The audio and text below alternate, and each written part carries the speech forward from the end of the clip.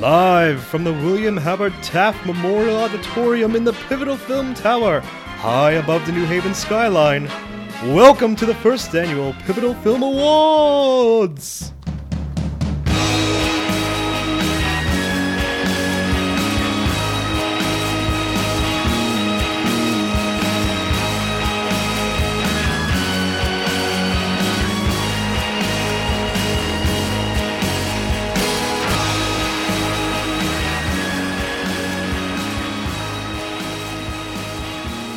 Now welcome your hosts, Thomas Nolan and Mario Ponzio. Thank you very much. Oh, gee.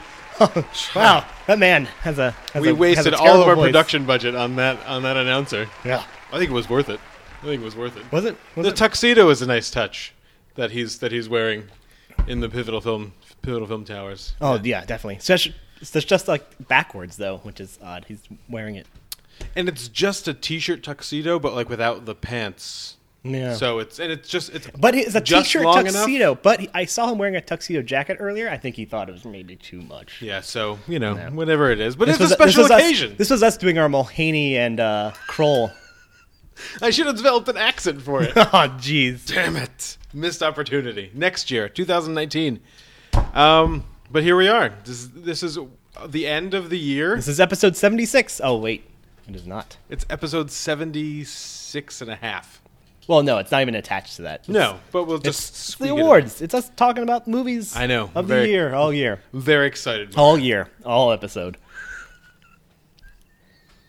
Now to start, there are some movies that you won't see on this list that we probably would want to put on our list. We just didn't happen to have the time. Unfortunately, we're not given screeners. We're not allowed in the maybe special next year. screenings. Maybe next year. And our jobs don't revolve around film. And not only that, but like it's hard. We don't live in New York City. No. So some of this stuff is just not available for us to see. The biggest thing to first say is there's going to be no foreign language category. We're basically following the formula of the Academy Awards. We don't have a foreign language category because Shoplifters and Burning both got 1 week releases here, and Cold War is 50 miles away right now. And I think starting tomorrow, actually. Yeah, and then the rest of the stuff that's shortlisted for the Oscar isn't available at all. Capernaum and all those, and a couple of other things. They're not available yet. So. And there's a few films that have been either underground successes or were in maybe not so much Oscar contention, but films that are saying also Rans this year. So I haven't seen something like Thoroughbreds or Tully. Not that either of those were also Rans. Crazy Rich Asians, which actually could unfortunately be I can't even say unfortunately. I don't know. Which could be a Best Picture contender. The Sisters Brothers, which is something I was really excited to see. I actually bought a ticket for that, and then I couldn't go because my kid was sick, and then it disappeared from theaters the next day. Yeah. So that was poor movie. And one that Tom saw, Wildlife, which I really desperately wanted to see, but I also missed.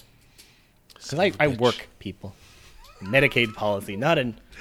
No, it's not film. easy. You can't balance. It's hard to balance your film life and your work life when you're doing Medicaid. But I mean, if you policy. want to finance us, we'll start like a Patreon. Yeah, both of us will gladly quit what we do on a normal basis to just watch movies all day. If you want to give us money, you'll stop being a dad. I will stop getting 2 master's degrees simultaneously, which 1 week in is ruining my life. So there you go. Oh, jeez. That's how it's done over here at Pivotal Film. Any major films you missed? I almost missed The Meg, but I got around to it. No, good. Yeah. That's good. Nothing that I really wanted to see. I mean, I didn't see Halloween. You know what I mean? Well, Sisters Brothers, I guess. Sisters Brothers, I wanted to see, but it's. I think it's a couple weeks still.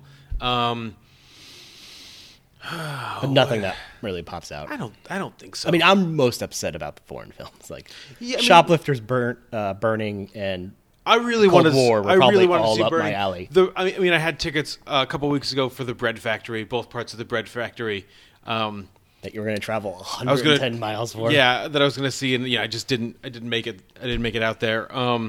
But other than that, like from like a major film perspective, I got to everything. But I think going forward, as we do our episodes, we'll do many things. If we see something what came out last year that really hit us, we'll talk about it. And I think especially for something like Sisters Brothers, we might even have a little discussion about it. That's the thing. So we're not. I mean, now is not going to be a time for major. I mean, there's major releases, but we're not going to see all these. I mean, the next movie I'm going to go see is is the Lego Movie Part 2. So as Sisters Brothers, appears on, digital, we'll talk about it along with the Lego Movie and stuff like that. I think Shoplifters comes out February 12th on digital.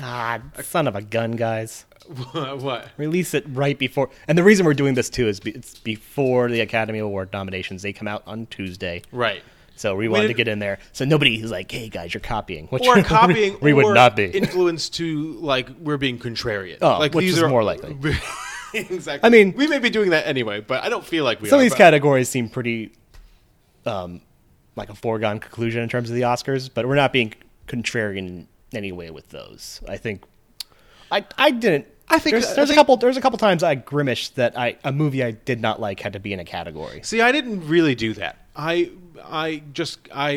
think production design's one for me where I just kind of reevaluated what I was looking for in a production design, and I nominated those movies, or I honored those movies, however much of an honor this is, instead of sticking something in that I know will be an Academy, the Academy Award will win itself over. Also, speaking of which, if any of the winners today, for some reason, hear this and want an award, we'll ship you a Connecticut beer. No, you know what we'll do? One Connecticut beer. We will get Pivotal Film, beer glasses made with the logo. But imagine if every single person, there's 23. I guess we could get them mass produced. Yeah, we could do We're not going to have your category on there. It just will be, let's say award winner. But if Ethan Hawke wants an award for something, he wants a beer glass with Pivotal Film on it, he can have one. But it will not say best actor if you were to win.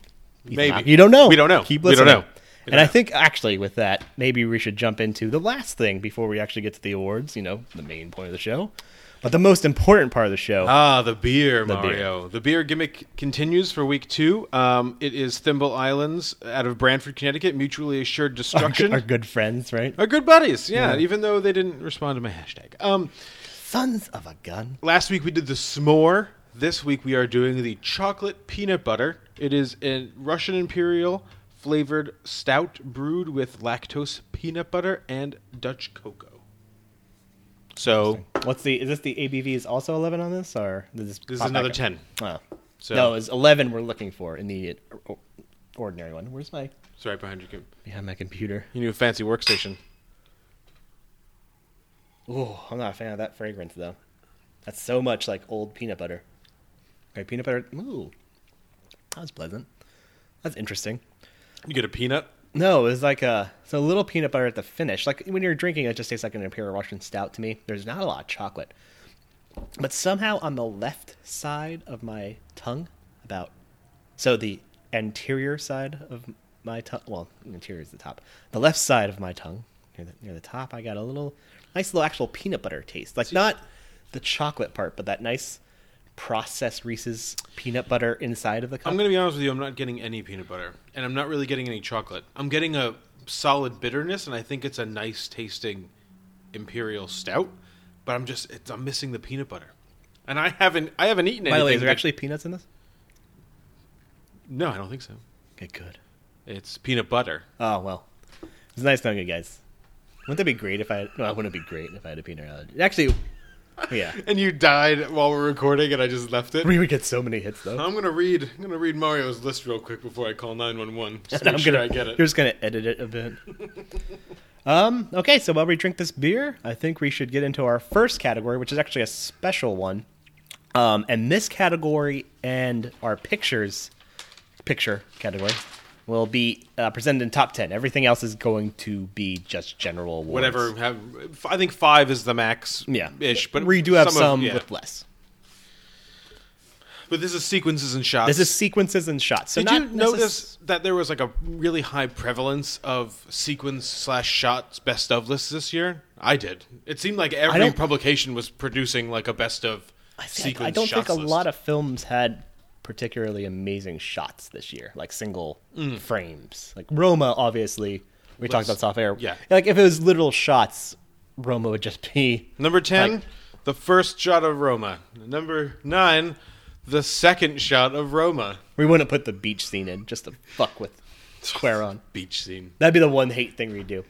So these are sequences, are shots. So whether or not we appreciate the way it edited, it's presented to its... I did it in such a way of what I felt was pivotal or had that punch personally to me. This is how I did that. Or ones that were just visually. I think we looked at it the roughly the same way. I left one off, and we won't have to talk about it only because we talked about it for a long time on the podcast. So I was just like, well, that one. And by the way, if you do care, there are spoilers for films. I'll mention when I'm going to spoil something before I begin. I'm not, because I don't care. Okay, that's fair. Okay. You want to go first? Or you want me to go first? Yeah, I'll start. All My right. number 10 is the sequence where you see the painting has a sculpture in At Eternity's Gate. It turns black and white. They're talking about the value of sculpture versus painting, and how the camera turns and goes black and white, so you could see the fact that the abstraction of colors actually is creating something. Mm-hmm. I just love that. That's a good one. Yeah. Thank you. My number 10, which Mario I'm sure will disagree with, is the baby Jack fights the raccoon sequence in Incredibles 2. That's fun. Which is, okay, so I'm approaching this as a dad. There's nothing better in the world than like watching that with your kids, and they just can't control themselves because they're laughing so hard. And then they just do the scene themselves like over and over and over. Yeah. I think it's funny anyway, but like getting to kind of see it through their eyes is even better. No. So I I know you don't like Incredibles 2. Not a big fan, but right. My number 9 is the tracking shot from Halloween. The 2.5 minute track. It's something that's getting a lot of notice. Mm-hmm. There's 2 murders in it, which is fun. Oh, I didn't see that, so. And a baby that is not murdered. But Michael Myers stares at it for a while. Maybe I would have. But like, what's a baby gonna do? Movie, yeah. Well, he does kill like a 14-year-old. It's like a teenager. It's not as cool. Yeah. My number 9 was the dance sequence in The Favorite, which was just. It's a great little hilarious amalgamation of times. It's so anachronistic. Well, and then chaos. I think it's anachronistic. I don't think they were dancing like that back then, but it is just no. They were goofy voguing, and they yeah. were doing just like ridiculous things. And the fact that there was there some music? I almost feel like there was like no music. I think it was ambient. Yeah, it was just. Or maybe there was no music. You might and Olivia Colman's just sad face, just watching it all before she tells him to stop. My number 8 is the scene between Fred Rogers and Coco in Won't You Be My Neighbor. Nice little gut punch for me. Yeah. That scene and when the mailman or the police the police officer character finally says that Fred Rogers accepted him. Mm-hmm. Like, I love you as you are. Yeah. Like, kind of saying that he was now accepting his homosexuality. It kind of like insinuated that. Yeah. I mean, that's what Morgan Neville's going to do. I mean, I feel like it's one of the only documentaries that you can put an actual sequence from this year, right? Yeah. Like, because it has all these moments where, like, people are analyzing episodes. From documentaries? Yeah. Okay, sure. My number 8 is the performance of Volk in Suspiria. Not Dakota Johnson's solo performance of, like, the lead, but, like, the whole performance with the Volk music from the soundtrack going, and they're all in their red. It was just kind of overwhelmingly beautiful, which kind of ruined certain things that happened later in the movie for me that I think he thought was going to be really spectacular. It was like, but that you just did all that. This shot's all in red. Yeah. My number 7 is Red. In the bathroom, Mandy. Oh, nice. Just Nicolas Cage doing a fucking amazing job of his performance. That scene actually inspired Mandy's inclusion on one of the categories for sure. It did for me too. Oh no. Okay, there we go. My number 7 is from Spider-Man Into the Spider-Verse when Miles puts on his new suit. Movie. And he I saw that. Oh, good.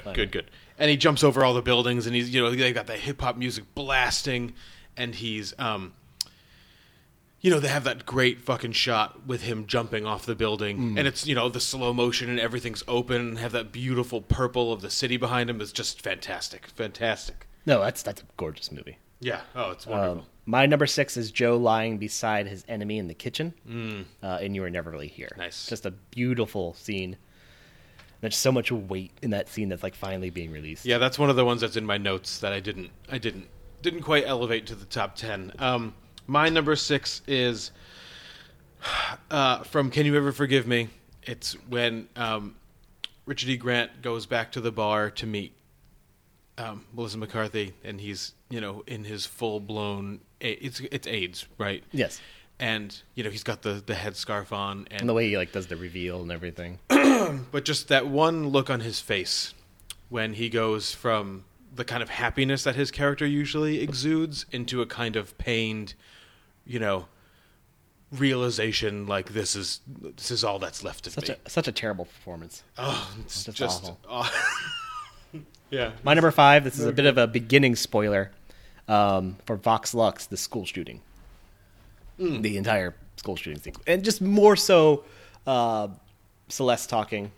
There's just the back and forth and really establishing her as a character. He reached a good tone in that school shooting scene. Mm-hmm. It wasn't like a lot of other school shooting scenes that I've seen. My number 5 was, and people can criticize me all you want, but there wasn't a lot of more powerful scenes for me than the Charlottesville footage at the end of Black Klansman, especially when it makes that switch. That made my short list. Really? Okay. Yeah. Because I think if I hadn't known about it, it might have been... knowing about it was kind of like... It redefined the movie for me, which I don't think a lot of people are giving it enough credit for. And I kind of went in watching it like that, too. Oh, okay. So there you go. Expecting it coming. Yeah, it provided a break and then kind of realigned how I thought of the rest of the movie. That's why spoilers are sometimes important, Tom. No, fuck spoilers.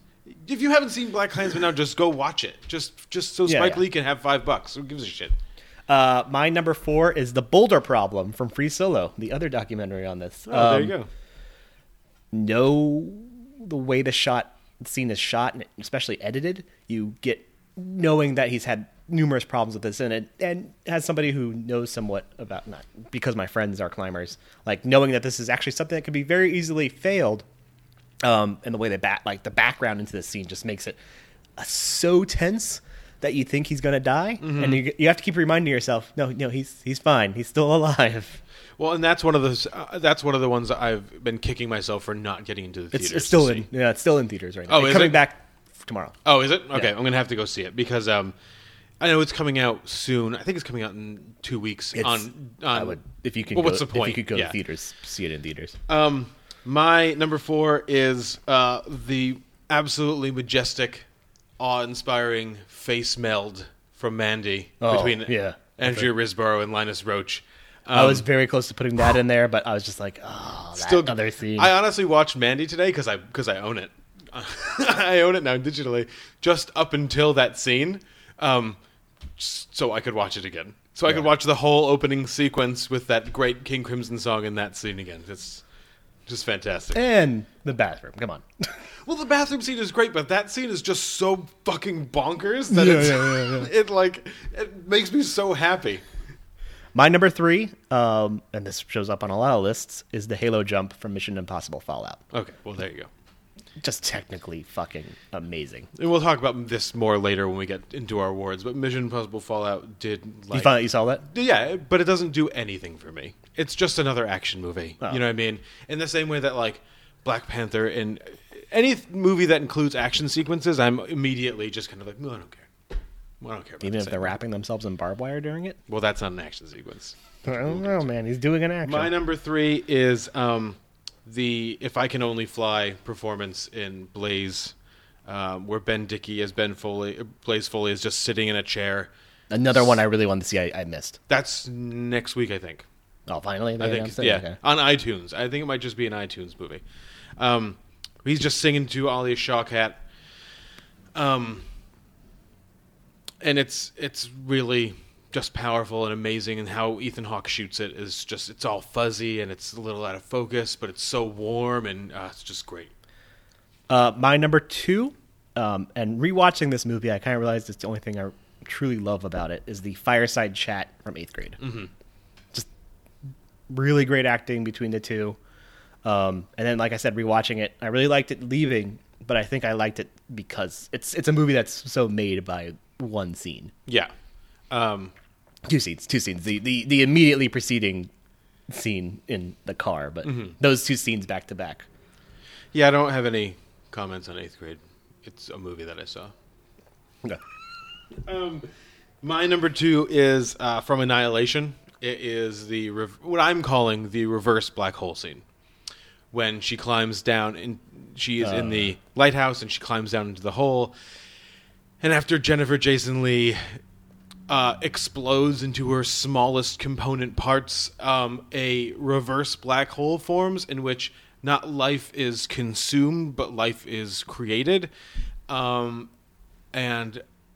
I thought I was on drugs, but I wasn't on drugs. But I made me feel like I was on drugs, Mario. It was unbelievable. You're on the green Garland, man. My number one is such a wide gap from the other ones.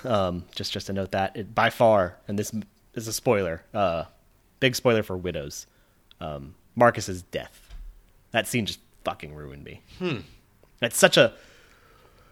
My problems with the way if Beale Street presented some issues are exemplified in how well that scene is. You're like, oh my god, that, it hits you if it really hits a. That's not where I thought you were going. That's awesome. Very good. Oh, thank you. Gold star. Oh, that actually wasn't my favorite. I just changed it because I wanted a gold star. But no, that scene is just fucking ruined me. Oh, awesome. I couldn't pay attention for 5. That scene made me cry, actually. Really? Yeah. Well, we're going to talk about Widows a lot tonight, I think. Maybe we might be. So it's funny because the one that didn't make it on my list was obviously the car scene. Because we spent 10 minutes just analyzing the car scene on the podcast. I was like, we don't need to. It's a great scene, but it's not that's a thinker. Whereas Marcus's death was like a punch. It was just literally like a punch. You already mentioned my number one, which was the Boulder Problem for Free Solo. No, it was from First Reformed. Ethan Hawke wrapping himself up in barbed wire. No, I love that shot, but I think that shot wasn't. It's just there's so many good shots in that, besides the little fantasy flying sequence, that I just was like, oh man, these are so even. The conversation between him and Philip Edinger almost made my list, just because that's. But I thought that was too much of an actual scene and sequence. Right. Well, but, so when you said before, it's kind of about how we judge this. It's like an emotional jolt, and that was kind of the first one of these movies that I saw this year. And I only saw it because you told me you need to go see First Reform so we could talk about it. And then I hunted it down and I saw it, and it was literally the most jarring. It was one of the most jarring things I've still seen in movies this year, because out of all the things you don't see coming, you do not see him wrapping himself up in barbed wire coming. I think there's a lot of scenes earlier you don't expect the intensity of what you see. But that you just don't expect even logically. You don't even see that coming at all. The whole room seemed to just kind of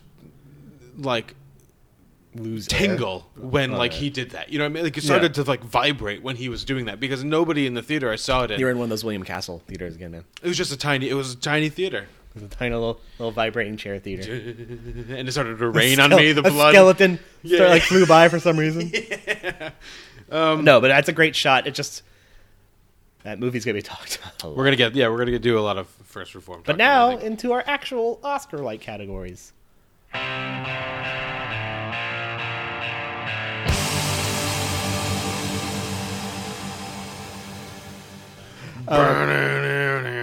we're gonna start with Best Supporting Actress. The way we'll do this is we'll both read off our nominees and then we'll announce our winner. Yep. And then if we feel like we're going to talk about it, we will talk about it. If not, we'll just move on. It's going to depend on how we feel. We just look at each other and go, Yeah. So first, Best Supporting Actress. My nominees: Kaylee Carter, Private Life; Rafie Cassidy, Vox Lux; Elizabeth Debicki, Widows; Albert Warwalker, Happy as Lazaro; and Thomasin McKenzie, Leave No Trace. All right, so we're going to have some overlap here. I also have Thomasin McKenzie, Leave No Trace. I have Shayna McHale from Support the Girls. Kaylee Carter from Private Life. Tessa Thompson from Sorry to Bother You. And Elizabeth Debicki from Widows. All right. Which is, yeah. I'm guessing that Elizabeth Debicki wins yours. You got it, considering I've been talking about it for a month and a half now. You gonna guess mine?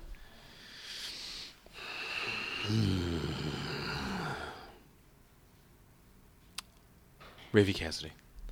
Kaylee Carter. Oh, okay. That was my second guess. Just so great and kind of human in that performance. But Debicki's my third. These specific performances, they're all so open, and like their characters, they present their characters as so willing to change that it's almost kind of hard to deny like the quality of those performances. And they're like, so good and honest and open and fully realized. I thought Regina King, like talking about that one, if Beale Street's good, but she's just not given a lot in that role to where I don't think just so impressed me. Yeah. So like Shana McHale in Support the Girls, she's doing the same thing. Like she's presenting a character that's experiencing an aspect of her life in a totally different way, and it's fully believable and fully realized. And I always find those performances really exciting. Yeah, I mean, same here. I mean, she was actually on my short list, but didn't, just barely missed out. Mm-hmm. All right, what's supporting actor? Supporting actors next. The next one? Yep. Let me flip my documents. You want to go first this time, or you want to go? You can go first if you want. Document flipping? I just have a computer. All right, so we'll start with the aforementioned Richard E. Grant for Can You Ever Forgive Me? Daniel Kaluuya for Widows. We got Brian Tyree Henry for Widows. Not If Beale Street Could Talk. I like his Widow's performance. I think is a little stronger because it's given a lot more to do. I got Michael Shannon from What They Had, and I have not seen that. Charlie Sexton from Blaze. All right. Daniel Kaluuya, Widows. Mahershala Ali, Green Book.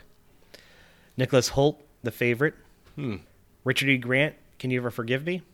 Jonathan Pryce, The Wife. Oh, there you go. That's nice. Nice for Price. Yep. I'm guessing Richard E. Grant for you. I'm guessing Richard E. Grant for you. Daniel Kaluuya? Mm-mm.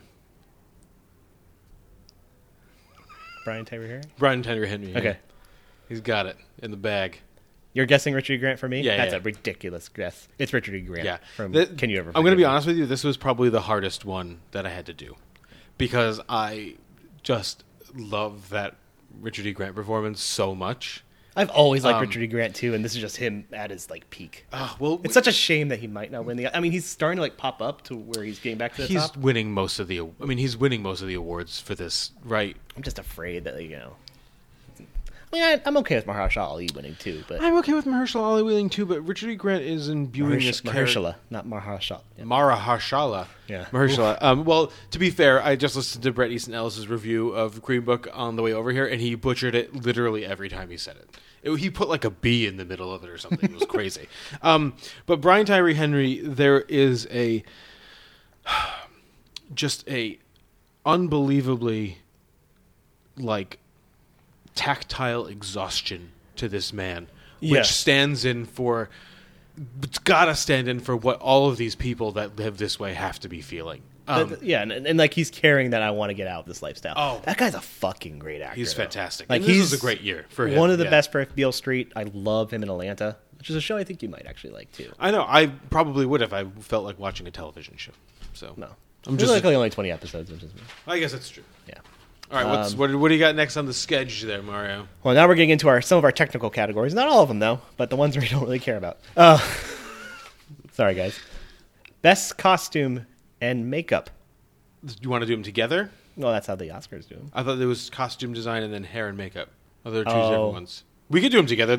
I did them together. They're roughly the same for me. Okay. I'll read you all of the ones I have. I'll go first. So I have Sorry to Bother You. This also includes hair design. Yeah. So Sorry to Bother You, Black Panther, The Ballad of Buster Scruggs, Mandy, Suspiria, The Favorite. That's it. So 6. So there's 6 movies total in those 2 categories. My nominees, for the fact that I butchered this one, trying to do the Oscar categories off of memory, and this shows that, well, it's fine, because there's only one extra movie on my list, so who cares? My nominees are The Favorite, Black Panther, Apostle, Mandy, and First Man. Ugh, Jesus Christ. First Man was terrible. We'll talk about that next week. I have for costume design. This was a tough one. For me. I'm going with Sorry to Bother You.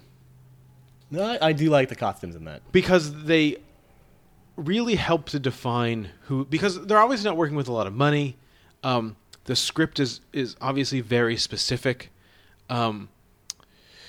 It really helps to define who these people are. Yeah. And and even the things that like get added to their costumes later, like the bandage or Tessa Thompson's, kind of bikini thing when she's doing her art project, are really important to the overall, not just the message of the movie, but the narrative arc. You know what I mean? They help define the character even further. For makeup, I went Black Panther because. Kind of the same thing. A lot of people look the same, but they have different, a lot of bald heads, a lot of huge, like the costume design in Black Panther, which is really good. They're almost too big, I think sometimes. You know what I mean? Daniel Kaluuya is getting swallowed up by that by that costume he wears. But they've done really interesting things to their faces to kind of distinguish the different tribes. I thought that was really well done. Yeah. So if I was separating these categories, I didn't. I put them together. But I'll first mention what would have won hair and makeup if it had been separate. Apostle would have won that for me. I'm always a fan of gore effects, and the gore effects of that were pretty great. Actually, they're kind of buoyed. That movie's buoyed a lot by its gore effects and its production design. The winner overall for me, based on its costumes, is Mandy. Oh, nice. It just bleeds into the narrative and the shot composition, the psychedelic variation of just these crazy costumes. And I think we're in terms of Mandy and Sorry to Bother You, we're talking about the same things. Yeah, it just sets a tone. Yeah, exactly. And these are movies that they're making without a lot of money, and you have to have these things. You have to have the costumes right to kind of get the fully realized vision of what this movie is supposed to be conveying. So, nice. What's next? Sound editing. Woo! Do you want to start? I'll start on that one. Okay. Avengers: Infinity War. First Man. A Quiet Place. Mission Impossible: Fallout. Suspiria. Nice. Okay, so I went that's chalk, I think, probably, minus Suspiria. I went a little different direction. What's that mean? Like, that's like the chalk is like a sports term for like the number ones. So this weekend in football, we're getting a chalk AFC and NFC championship game. Oh, so the 1 and 2. Likely. Yeah. Okay. I'm going to go from the bottom up here. And then I'll introduce my winner. Suspiria was my number 5. That bone-crunching music. Ooh. Oh, yeah, and not music. It's kind of musical, but and so we can talk about that when we get to sound mixing. Yeah. But so Suspiria, first Reformed, which I thought did a lot with movement and silence. There's just a lot of moments of that there's something could have been happening, and where he just allowed nothing to happen. It seems very verite, seems very real. If Beale Street Could Talk, which I think is an underrated sound movie. I hope soon after it comes out in DVD to write an essay about If Beale Street Could Talk. Roma, which is these two sound categories, is the one place where Roma shows up on my list, and the mother of all sound movies. This is your winner. Winner, Annihilation. I mean, the end of that movie is the visual effects, and is also some of the most amazing sound, compositions I've seen and I've heard in a movie. You know what I mean? What's yours? My winner's First Man. Okay. Just the rotating shuttle scene. It's Gemini, I believe, and you just hear the. That's just such great sound in it, and this movie gets. I give this movie credit for how much I don't like it, for technically impressing me, and wishing that I just watched Damien Chazelle just not direct Neil Armstrong's life, but like just a sequence of space scenes. Mm-hmm. Yeah, I mean it's one of those things when. Yeah, I was not this year in 2018. I was not super interested in watching a space movie make awesome sounds for the sake of it saying it made awesome sounds. So that the DVD package. I was technically looking at sound editing. So the DVD package could say like Oscar winner. That's sound editing. Yeah, exactly. All right, sound mixing. My nominees: If Beale Street Could Talk. Nice. A Star Is Born. Ballad of Buster Scruggs. A Quiet Place. First Man.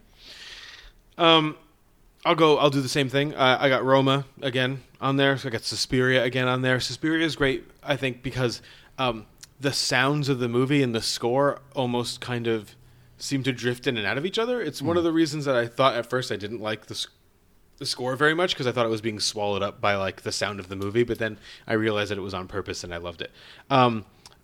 Ethan Hawke's Blaze. We should have written down who did the sound on these, but I didn't. So whoever did the sound on Blaze, you did a good job. There's a lot of moments where the sound kind of just... It cuts between like 3 different timelines, and it's the same song. And I'm excited for a snow day. It seems like it's a fun snow day movie to watch with like chips and popcorn. Might be a good. It might be something that, since we've already done this, it might be worth it to just like wait till the spring, because it's a great spring movie. Oh. There's a lot of life in it and a lot of like beautiful. I want colors. That on a snow day. I guess it's true. Yeah. Beale Street Could Talk is my number 2. We kind of talked about that when we talked about last week. Annihilation. And then Annihilation. I mean, I don't even really know what to say about like the technical, like majesty of Annihilation. It's just wonderful. Yeah. Can you guess my number 1? A Star Is Born. Oh boy, is that your prediction? No. I don't know what. By far, to me, the sound mixing in this movie was impeccable. If Beale Street Could Talk. Woo! That movie just... Self high five. Dude, it carries the ambiance of the film itself, kind of like this dreamlike sake, by the evenness of the sound. And that, I always look at technical as, first, is it impressive? But mostly, does it buoy the film? Right, does it carry the film narratively? And if Beale Street Could Talk...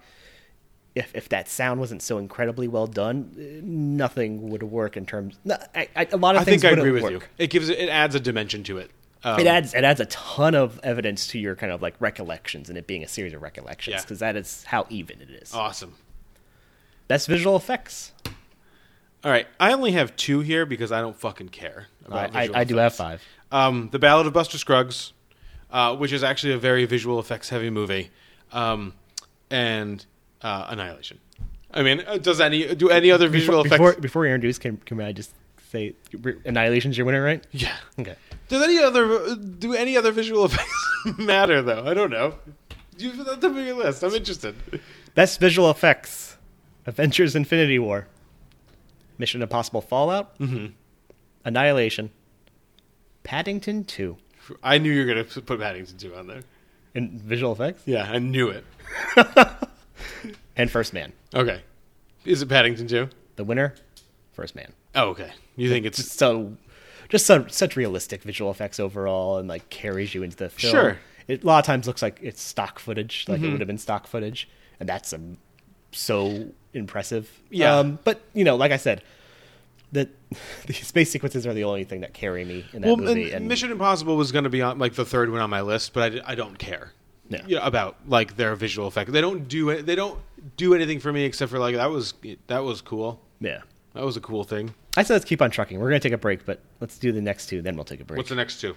So the next one, Best Documentary. Ooh. Now for both Best Documentary and the following category, I only have 3 nominees. My nominees: Free Solo, Won't You Be My Neighbor, Yep. They'll Love Me When I'm Dead. Okay. Mine is They'll Love Me When I'm Dead is also on mine. Won't You Be My Neighbor is also on mine. I have Minding the Gap by Bing Liu. I have Shirkers by Sandy Tan. And the Gary Winogrand, All Things Are Photographable by Sasha Waters Fryer, is a documentary about the life and work of the American photographer Gary Winogrand. My winner, Free Solo. Over Won't You Be My Neighbor? That's awesome, because I don't have Won't You Be My Neighbor winning either. My winner is Sandy Tan's Shirkers. Yeah, you mentioned this. I haven't seen that one yet, admittedly. And you said off air that is one to catch.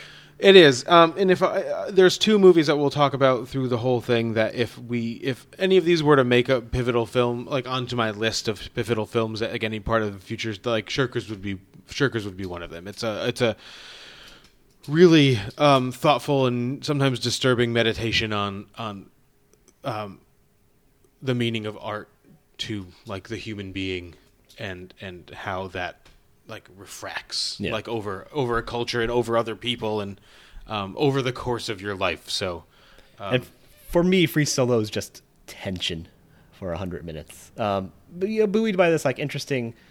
I keep saying buoyed a lot. That's a word I never use.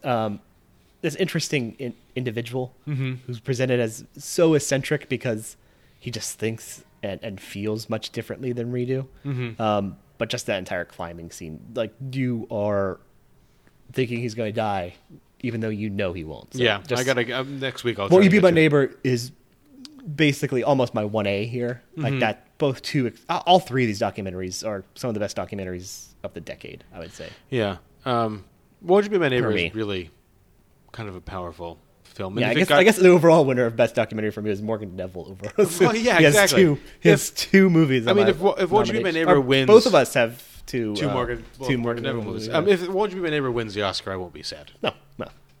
I kind of think it's down between Free Solo and Won't You Be My Neighbor. That would be good. Yeah. It's gonna be the one category I'm like, now I'm gonna go back to drinking. I'm gonna be depressed about all your nominees. Best animated film. I'll start on this one just because I have less nominees. I only have 3 again. I only have 3 also. So Isle of Dogs, Spider-Man Into the Spider-Verse, Teen Titans Go to the Movies. Oh, nice. Yeah, that was an interesting movie. I watched that. I have Spider-Man Into the Spider-Verse also. Ralph Breaks the Internet, which is for me kind of one of those technical movies, which is is this still in order? No. Okay. It's doing too much as all the Ralph franchise. Guessing this movie doesn't win, guys. Yeah, as Ralph all the Ralph franchises do, but it's technically just kind of unbelievable, and the script is actually really good. If you could award a script to an animated feature, I would give it to this. And The Incredibles 2. I think this might be the first time we agree. Overlap.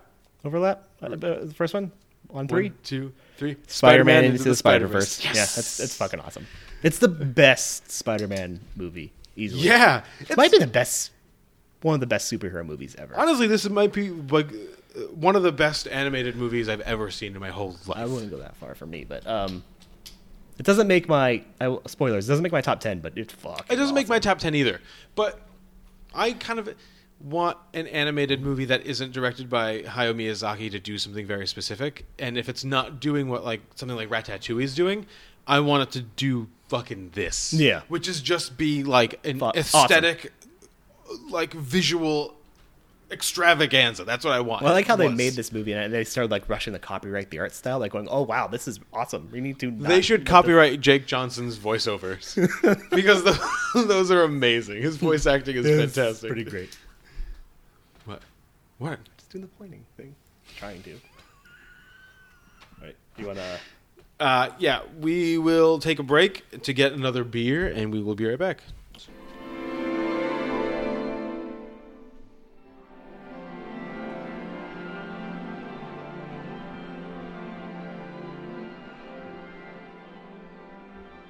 All right, we're back.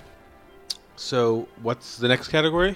Best production design. Production design. I'm sounding like was that Olaf? No, what's the character on Legends of the Forbidden Temple? The old stone guy. I'm trying to do that voice. I mean, sorry, our narrator, not me. Yeah, what's his name? It'll haunt us to the days. Well, till the day we die. So mine 5 are Suspiria, Roma, and then I got a little bit fancy with production design. I decided to kind of eschew the typical production design things and go a little more down to earth with the production design, like how these Annihilation again. No, Annihilation. How these, how they brought these worlds to life, and even if they're very realistic worlds, how realistic they made a realistic world. So to that end, I have Can You Ever Forgive Me? Sorry to Bother You Again, and Tully. Jason Reitman's Tully. It's the one he nails. Baby House. Nails it on the fucking head, unfortunately. My nominees: Apostle, Suspiria, The Favorite, At Eternity's Gate, Isle of Dogs. Oh, interesting. That's interesting. What was it? What was your winner there? My winner? Suspiria. That's my winner too! Ah, yeah. Look at that. It's 2 boxes. It makes boxes look interesting. Well, It's funny because when you start watching it, you're not really sure, because it's so crazy. You're not really sure how effective it's going to be. But in terms of conveying a sense of like darkness and dread, every book, every corner of every house, every whatever he shows you helps convey just the terrifying nature of this world that he's showing you. Yeah, exactly. I agree which is every way. Kind of fascinating. Yeah. Yo, just impeccable looking. Yeah. Sets. And just, Next nominee, Nations. Best Original Song. Oh, man. Oh, I got it. My nominees. Just my documents. Suspirium by Tom York. Uh-huh. Suspiria. Wrapped Up, as performed by Rafe Cassidy, not Natalie Portman. Vox Lux.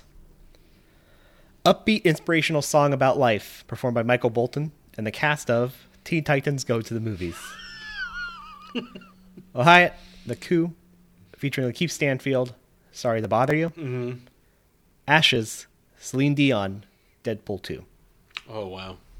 I never even heard that song. What is that? It opens the movie like a James Bond sort of like ballad. It's original, though? Mm-hmm. And she did it? Yeah, she's performing it. Like, she's on the screen performing Fascinating. it.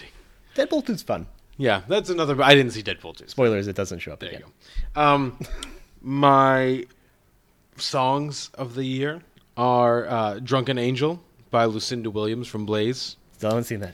God. Volk, which is a part of the score from Suspiria, but it charted as a single. Oh, really? So I was just like, that's my favorite song from the movie. I'm putting it on my thing. A place called Slaughter Race from Wreck-It Ralph. I thought it was a great song. I hate that song. Performed obviously by Sarah Silverman and Gal Gadot and whoever, written by Alan Menken and Phil Johnson and Tom McDougall. I thought it was really funny.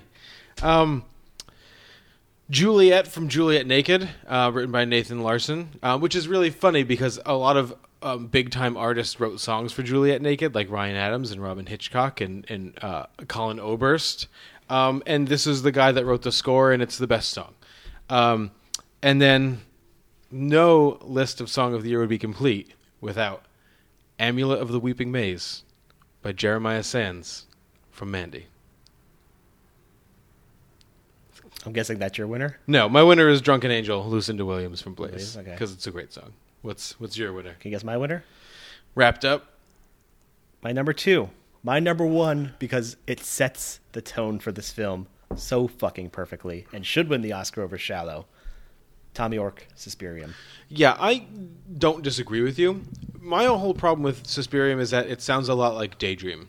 That's fair. I agree. And I love Daydreamer, and it bummed me out that it just kind of did the same thing. And it would bum me out. Wouldn't it bum you out if Tom York won an Oscar before Johnny Greenwood? Yeah, I guess maybe a little.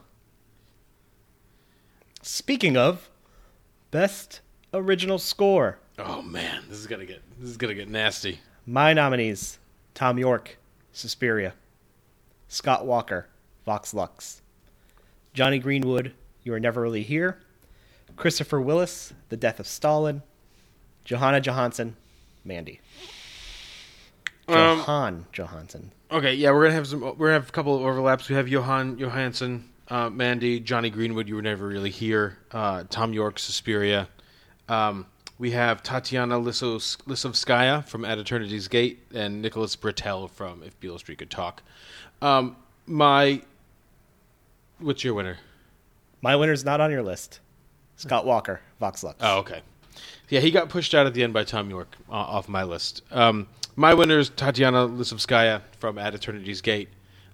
If I was going to put a pivotal, that's At Eternity's Gate is the other film that might show up on my pivotal film list, and it is based solely on this score, which has become kind of a part of my existence. I listen to it all the time. I think it's one of the most breathtaking pieces of piano music I've ever heard in my That's a whole great life. score. It blends in so well for me. That's the problem with it.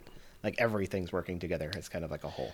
Scott Walker's Vox Lux carries Vox Lux for me, and that's why it's my winner. It just sets in the same way that like Suspirium kind of sets the tone with Suspiria. Scott Walker, like, just everything he's doing there terrorist kind of sounding like a less song. Yeah. And like, you know, that yearning leading into Hologram, like that music, that score, just, you know me, like we're going to talk about this, my pivotal film,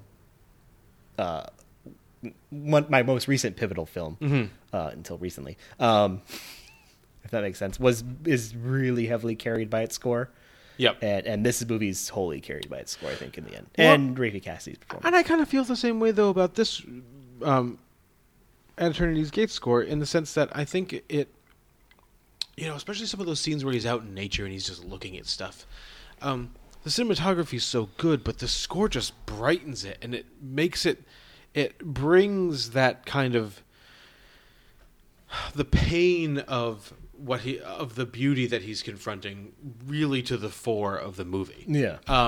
Which I'm not with a lesser score or with a more streamlined score, because this has a lot of odd rhythms and it has a lot of shifting melodies. With a more streamlined score, I'm not sure if that happens. Which is why, like, First Man didn't make my list. I like that score. That score but is so fine. like it's just like it's so mainstream it doesn't elevate anything. Right. It just kind of carries everything they've seen before. By the way, we're into the categories now where we're really going to start probably talking for a bit about them. Because next up is Best Cinematography. We're already there? Yeah, we're shooting through this. All right.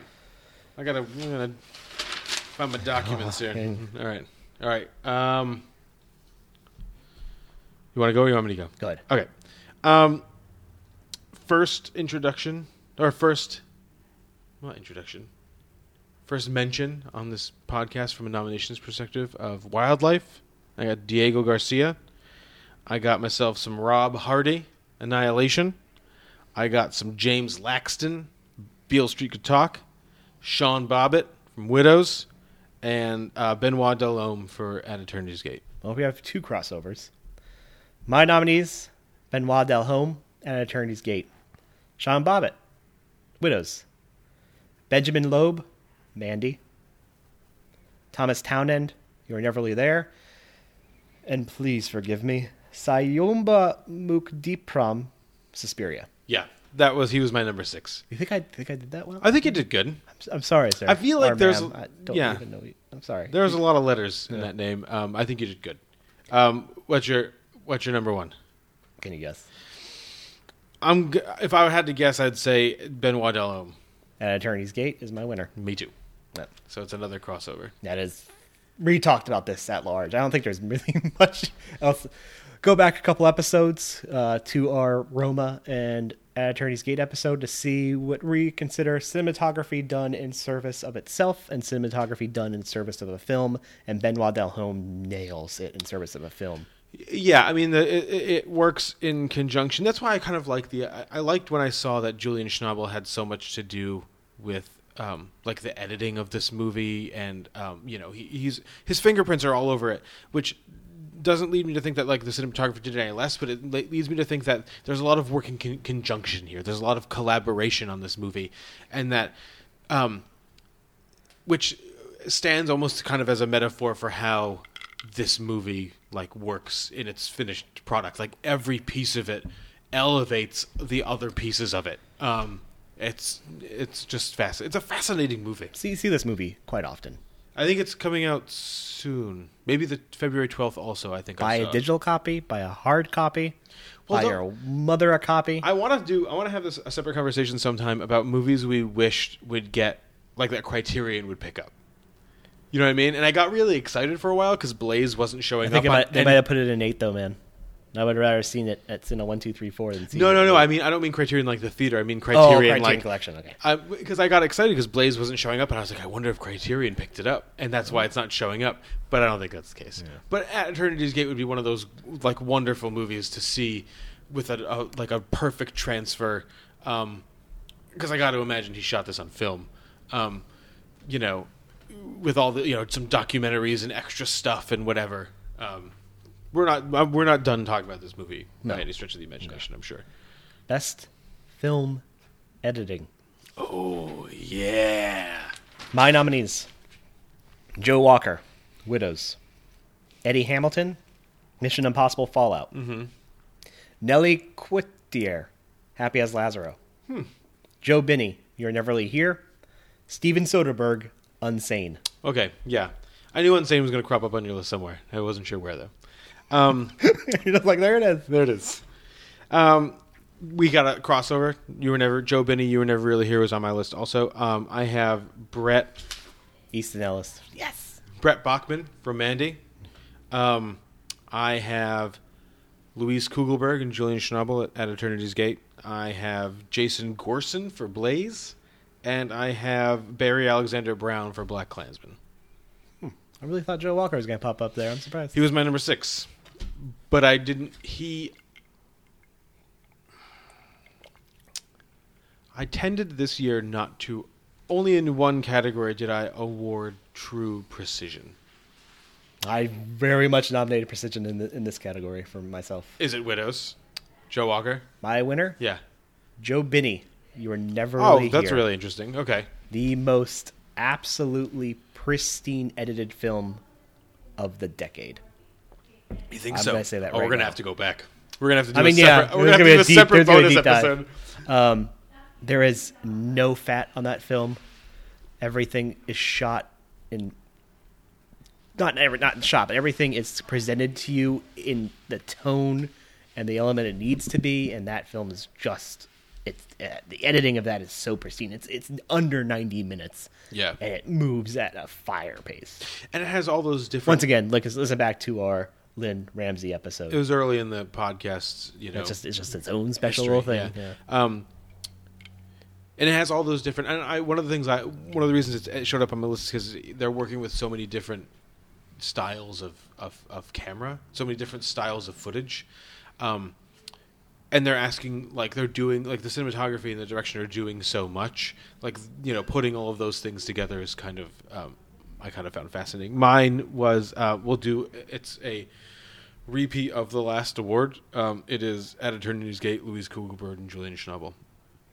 Because I just imagine they went out into, the French countryside and shot a bunch of stuff of Willem Dafoe rolling around on the ground and looking at stuff. And they constructed a beautiful meditation on art out of that. Once again, I think that's something that blends in behind the other things going on in that movie for me. And so I just didn't notice it. And I think on repeat viewings, I'll never appreciate it more. But that one first impression, it's definitely kind of just missed. It's my 6. Awesome. Well, and then Joe Walker was kind of seemed like the opposite of that, where everything is, the movie, and kind of what you were saying with You Were Never Really Here, it's perfect. It moves perfectly. Everything's perfect. Everything's precise. No shot lasts too long. No shot is too short. You're moving all these different component parts around, and you're creating this thing. But I kind of liked this year. I'm really in the mood for these kind of open spaces, these deep meditations on openness and art and things, and the movie does it perfectly, I think. Now the biggies for people that usually watch these ones, well, except for the screenplays, but we're putting that up there because those are really important to us. Yeah. Best Actress in a Leading Role. My nominees: Viola Davis, Widows; Kathryn Hahn, Private Life; Melissa McCarthy, Can You Ever Forgive Me? Don't get too excited. Olivia Colman, The Favorite; Claire Foy, Unsane. I just did that because I knew you. Read them from top to bottom on the corner there. Yeah, I figured those would. That's so funny. I figured it was gonna be one that we didn't cross over. We repeated all of our Mario's first 4. Viola Davis for Widows, Kathryn Hahn for Private Life, Melissa McCarthy, Can You Forgive Me, and Olivia Colman for The Favorite. My number 1, and I'll announce it, and then you can announce yours because I ruined it. I'm sorry. Is Carey Mulligan for Wildlife. I haven't seen it. Yeah, so that's the thing. She is, and I keep hearing from people that see Wildlife go yeah, this is her movie. Yeah, she's kind of a revelation, I think, in the same way that Elizabeth Debicki is, in that they're presenting organic human growth on screen, and it's utterly fascinating to watch and to absorb. And what's your number 1? My winner, Melissa McCarthy, Can You Ever Forgive Me? Mm-hmm. Just of the people that are going to get nominated for Oscars, just such a human performance. I liked Lady Gaga was fine, and she's cares? She's not going to win. Olivia Colman, I think, is going to win. Well, I think it's Olivia Colman or Glenn Close. I don't think you can. I don't mean. And Glenn Close was close. Yeah, it's just I liked all these other performances more. Something about Claire Foy was the weird one, obviously, but she carries that. But you've been talking about Unsane for literally since it came out. Did you see it? No, I didn't actually get a chance to see Unsane. But Melissa McCarthy just plays such a human role and such an awful person that you still care about and root for, and just it's a wonderful performance. Yeah, it's and a lot of people are just like, oh, she's doing the opposite of the things she could always do this stuff. And she's still doing some of the body humor kind of like she still carries herself in the way that she does in the comedic roles that she did with like Bridesmaids, which she was nominated for, but it's different. It's like Adam Sandler better in Punch Drunk Love. Yeah, because there's much more depth. I mean, the level of depth that she gets out of this character is kind of unbelievable. That must mean that actor is next. Was she number 2? She's my number 3. Who's your number 2? Olivia Colman. Olivia Colman, okay. Yeah, because we talked about Olivia Colman is making terrible choices, really difficult, off-putting choices, but knowing it's going to serve the film, right? And she's making something. I mean, I can't imagine what another actress would sound like saying, "I like how it feels when her tongue's inside me." Yeah, exactly. That's hers. She owns that forever now, whether she wants to or not. She owns it forever. Exactly. Our next award is the Best Foregone Conclusion Award, also known as Best Actor in a Leading Role. My nominees: Joaquin Phoenix, You're Never Really Here; Ethan Hawke, First Reformed; Nicolas fucking Cage in Mandy; Stephan James, If Beale Street Could Talk; Willem Dafoe, and Eternity's Gate. Okay, so we have all the same ones except for one. You didn't like Nicolas fucking Cage? No, I love Nicolas Cage, but he's just past a certain point of the movie, he stops being anything other than awesome. You know what I mean? Yeah, that's fine. And that's like I nominated it purely because of how awesome he is. On my long list that I made, he was my number 7. And I was perfectly willing to, upon further watching, if I put him on there, I would have been happy with it. If Nicolas Cage wins the Oscar for Mandy, I will be very excited. Joaquin Phoenix also is on mine. Stephan James, Beale Street Could Talk. I ended up going with Viggo Mortensen from Green Book.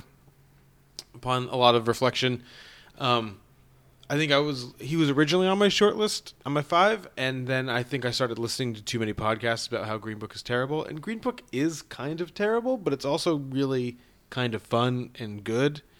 And light if you're not looking for it to change race relations in America. And Viggo Mortensen is fucking great. Willem Dafoe. That's your number 2? And your number 2 is William Dafoe? Yeah. Yeah, my number 2 is William Dafoe too. But both of our number 1s is Ethan Hawke. Ethan Hawke. First Reformed. I don't really even understand how the SAG Awards can sleep at night. They're the SAG Awards. I don't understand it. I don't understand how the Golden Globe Awards the HuffPo can not stage a live reenactment of The Happening. Do you know what it was? I think it's too they good. Saw that scene where he's talking about his son and like, this is too long to show in the Oscars or in the SAGs, and it's like, well, you have to. Like, just when he's talking about his son, just everything. My favorite performance of the past few years, for sure. Yeah. Last year's number 1, which we'll talk about on the podcast itself, is a close 2, but just Ethan Hawke is fucking amazing. And it's such... Next week, we're going to be talking about Oscar nominations, and me and Tom will probably spend a lot of time being very angry. But if maybe not. But if it gets in there, we'll do a celebratory beer, a different beer in addition. Nice little celebration beer. All I can do is hope. What is wrong in this performance? Like, nothing. Where is their moment? There's like even that kind of goofy shot flying over nature into destruction scene, which I is the only scene in that movie I don't like. I love that scene because it's the one scene when Amanda Seyfried that she's in is not talking. Yeah. He's still selling it. He's selling everything in this. Oh, man. He makes Amanda Seyfried look good. That's the thing. He elevates everyone around him. I mean, yeah. Philip Edinger was my number 6 for supporting actor, Mm-hmm. and just so that scene is just it's fantastic. But he carries every also my number 11 in terms of scenes. Oh, there you go. No. He carries this whole movie, even in the scenes he's not really doing anything in. I mean, his presence in it, like as this character, makes it significant. Yeah. On to the screenplays. We're down to the final 4 awards. All right. Best screenplay adapted from another material. This was hard for me. Was this hard for you? Yeah, a little bit. Yeah, me too. All right, go ahead. Lynn Ramsey, You're Never Really Here. Steve McQueen and Gillian Flynn, Widows. Mm-hmm. Nicole Hofstadter and Jeff Whitty, Can You Ever Forgive Me? Yep. Lucinda Coxon, The Little Stranger. Oh, okay. Yeah. Julian Schnabel, Jean-Claude Carrier, and Louise Kugelberg at Eternity's Gate. Okay, so we have 2 overlaps, Nicole Hofstadter and Jeff Whitty for Can You Ever Forgive Me, and Steve McQueen and Gillian Flynn for Widows. I have Spike Lee, Charlie Watchtall, David Rabinowitz, and Kevin Willamont for Black Klansman. My number 6. I have Barry Jenkins for Beale Street Could Talk. Not on my list. I have Paul Dano and Zoe Kazan for Wildlife. Still haven't seen. We should talk real quick about this a little bit, because... Wildlife?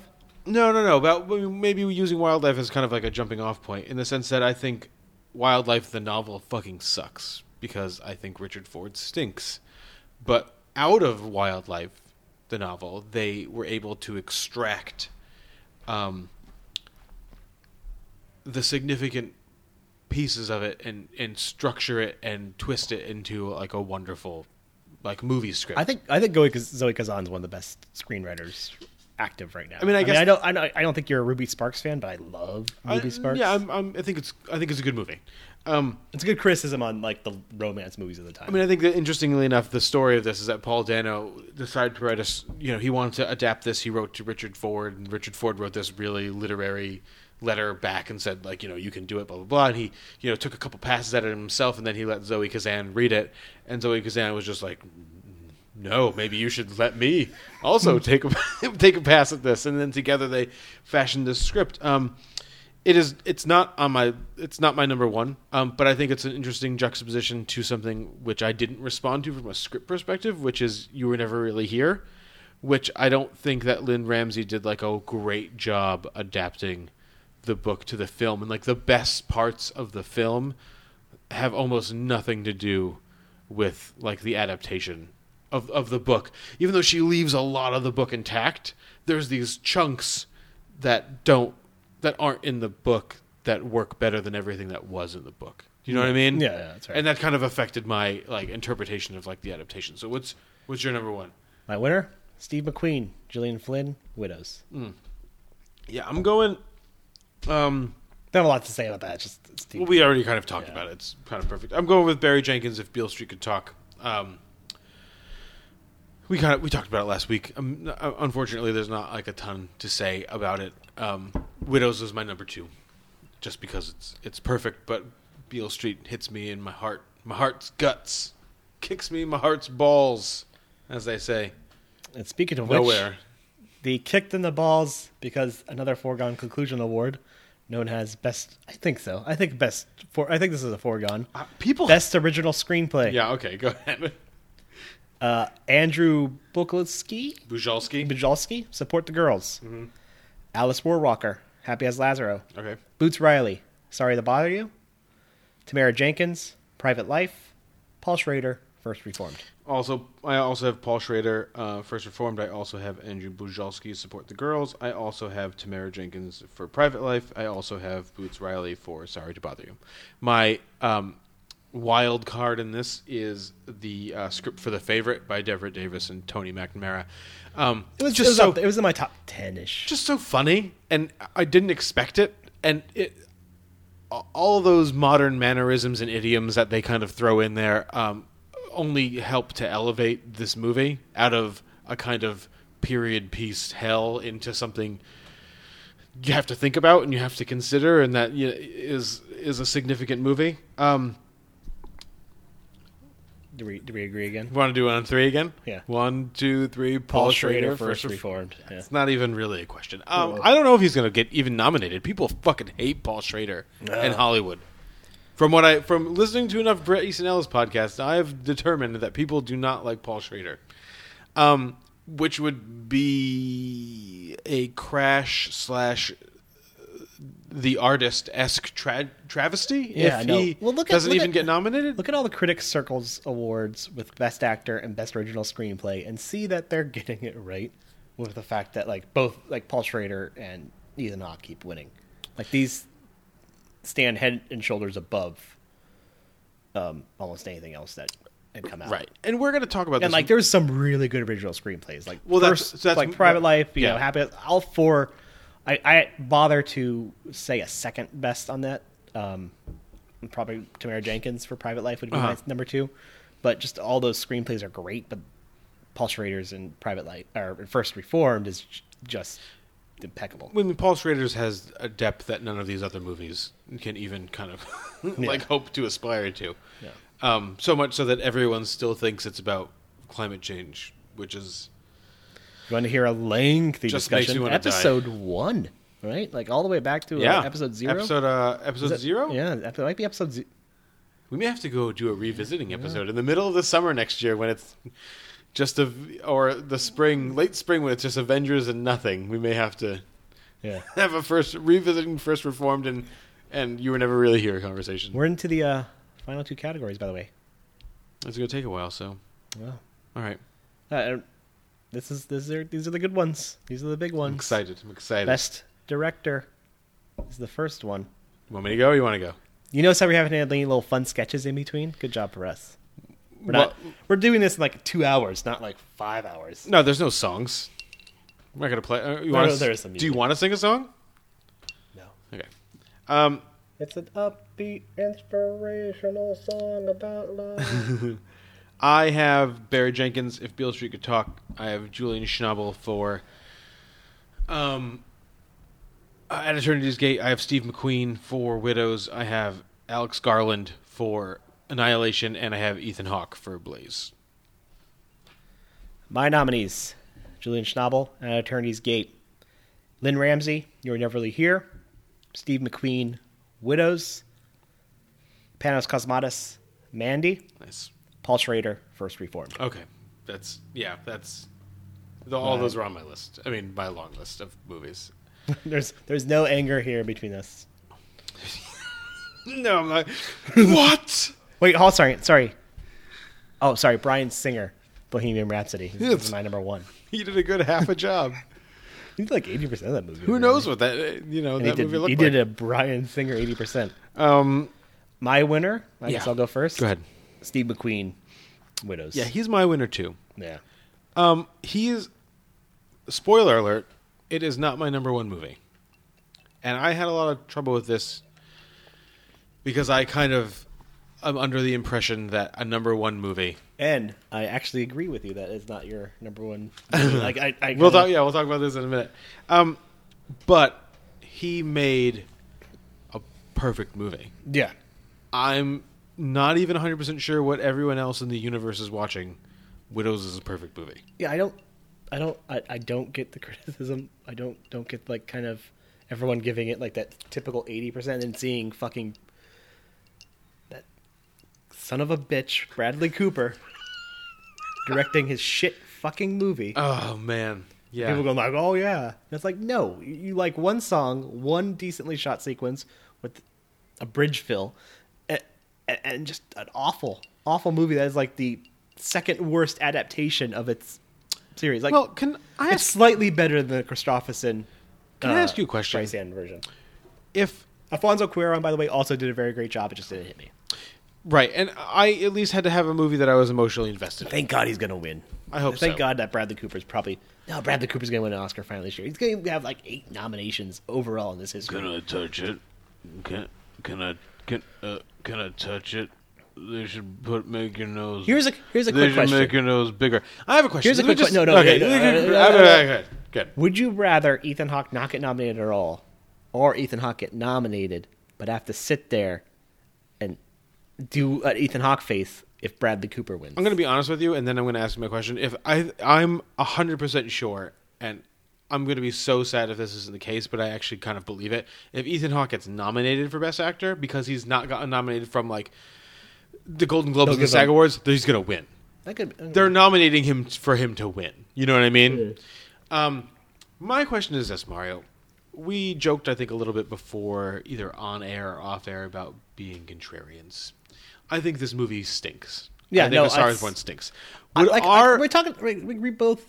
Roma didn't speak to us, but neither of us said. I got Roma on a couple of categories. Yeah, but neither of us like. It's a fantastic movie. It's just if it doesn't. It's an achievement. Yeah, it's a fantastic achievement. My achievement, yeah. And it's not doing the things I want from a movie. Our dislike of A Star Is Born, which I can't process it. It doesn't make any sense. Watch Steve McQueen be our own listener, and he's like, "Oh, guys, talk about me more." We will. We'll talk about it right after. Would our dislike of Star Is Born be less visceral if it didn't have this kind of universal, like, well, it's great. Everyone loves it. Jackson Maine's a great character. We saw it before the Firestorm started, I think. It had gotten really big critical success out of the festivals, but we went in like with that, but not like the fire that was beneath. Well, it made a lot of money. We saw it that first week, so like we got in a packed house. We got to see it making money, but we didn't. We're not responding to the fact that it was like super unbelievably popular. Avatar. It's Avatar all over again. Okay, and Avatar. That's a good one. Like it's a bad movie that becomes this weird phenomenon. But Avatar lost two Oscars that everyone assumed it was going to win. No, to a tiny movie. To a tiny divorcee. Yeah, but that's the thing. I think in a year where I think you have a lot of movies that are doing what I think Bradley Cooper was trying to do way better than Bradley Cooper did it in like At Eternity's Gate and in Blaze and If Beale Street Could Talk. I'm surprised Paul Schrader didn't get nominated by you, by the way. But so there's things in that. I love the direction of that movie, but it's very. Paul Schrader tends to work. You know, we talked about the fact that like Panos, it felt like a nice late 1970s, early 80s movie for me at times. Panos Cosmatos probably had less money than Paul Schrader had to make easily, First Reformed. I'd say. But Mandy looks and feels way better and big, and it's so big. It's more so interestingly small as it obviously is. It's more interestingly a directed movie than First Reformed is. Do you know what I mean? Yeah, it just kind of is. That's why I'm expecting like something like Claire Denis' High Life to kind of like hit me in the gut. When Panos Cosmatos had so little to do and just did so much with it, and I think kind of the same way Lynn Ramsey too. Let's just talk about the winner. Just McQueen, like you said, everything in that's perfect. Well, that's the thing. So he's, it's Steve fucking McQueen. So when he goes into this next movie and he's got all of these major stars attached to it, it's going to look how it's going to look. But the fact that he did it perfectly is significant. It's very significant. I heard a lot of criticism that it plays like a TV show because there's so much plot. And I was like, there's no plot. I was like, it's a very simple. I mean, there is plot, but it's very simple.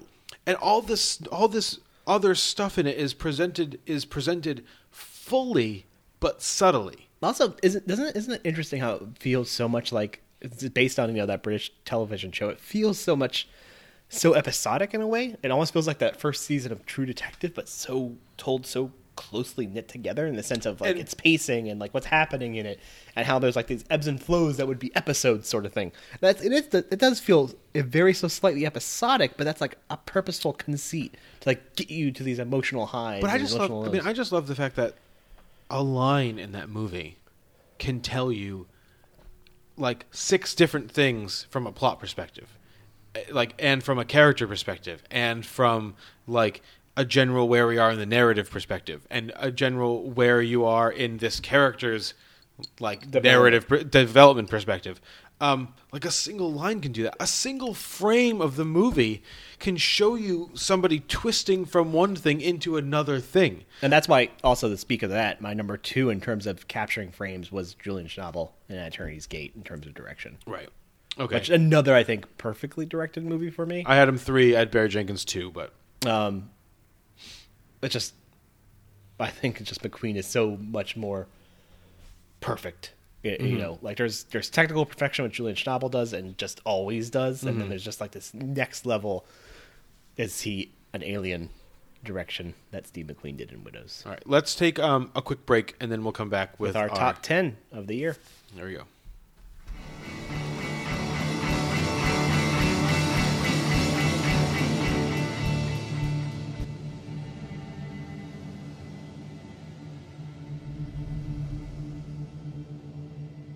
All right, we're back. This is a biggie. The moment of truth, folks. And truth, underlined, truth, bolded, italicized. Moment of objective truth. While we disagree with each other. This is our top 10 movies of the year. We'll start with our number 10s, and we'll just move our way up. Yeah. You want me to go first? Oh, yeah, you can start. All right. My number 10 is an oft-talked-about movie tonight. It is Panos Cosmatos' Mandy. I'm not sure what else we need to say about it. My number 11. It kicked my fucking ass. It's actually one of the most fun movies I've watched this year. It's so fun. It's great, but it's so fun. Mario's brain is exploding. I'll mention that off air. What Okay. I just thought. Yeah, no, that's a great fucking movie. That blend scene, like you said, Nicolas Cage is returned to form, as people that have seen this movie are saying. I mean, there's a lot of, like, it's the thing. I don't usually go in for... It's got the perfect kind of action for me. It's highly stylized. It's close up. It doesn't exist for its own sake, per se. It exists because, like, let's see if we can get this done on this budget with this stuff. And then the undercurrents under it... The super undercurrents. The super undercurrents of all the drug stuff and all the mysticism and all, you know, everything that's kind of just like bubbling under the surface. Talking to the chemist, that scene. Just as, or not talking. Yeah, exactly. And the tiger just walks out, you know, of the cage. All that stuff is awesome, and it's presented awesome, and it's not presented super seriously, which allows you to have fun watching somebody just like chop people up and crush a guy's head, and take a bunch of LSD and watch his wife get burned. All that stuff is not so fun, but in this movie, it's kind of awesome. I don't know. His wife getting burned wasn't too fun in terms of how well Nicolas Cage sells that scene. Yeah. So, you ready to get mad? Maybe slightly, or disappointed. You're going to be more disappointed.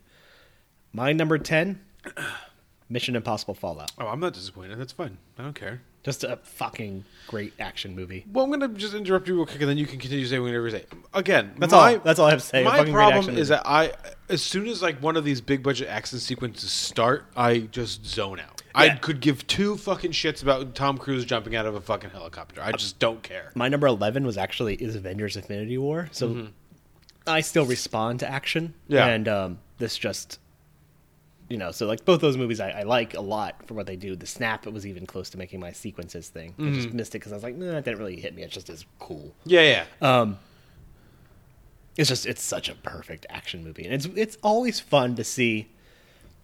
The fact that this still isn't my favorite Mission Impossible. Mission Impossible 3 is still my favorite, surprisingly. But the fact that like the first two movies in this series, one was okay, but didn't really do what I wanted it to do. 2 was awful. But then since then, this series has just been great. It's nice seeing, you know, the slightly good part of the Usual Suspects train doing something. Christopher McQuarrie, yeah. Oh yeah. Doing something good. Well, he's not terrible. No, he's a good director too. It's kind of reminding me of like Brad Bird as live action. Well, they were talking about this on some podcast or another. I think it was one of the Ringer podcasts, and they were saying that McQuarrie just kind of understands these movies, kind of how we talked about with David Yates and like the Harry Potter movies. He just understands this universe. He understands what this movie is supposed to be. He understands what Tom Cruise wants to do. He just gets it. And so in that regard, he's the perfect guy to do these movies. And unlike James Bond, where they just keep like switching directors, and like then this director will make a good movie and then he'll make another movie and it won't be good because all this other stuff will be different.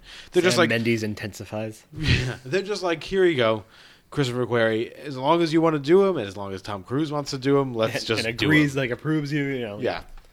My number 9 is a movie that would be so much higher on my list if it isn't for a broken final act that just doesn't work so well.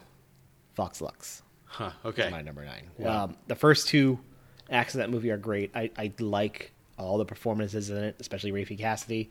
That opening sequence is just a punch in the gut.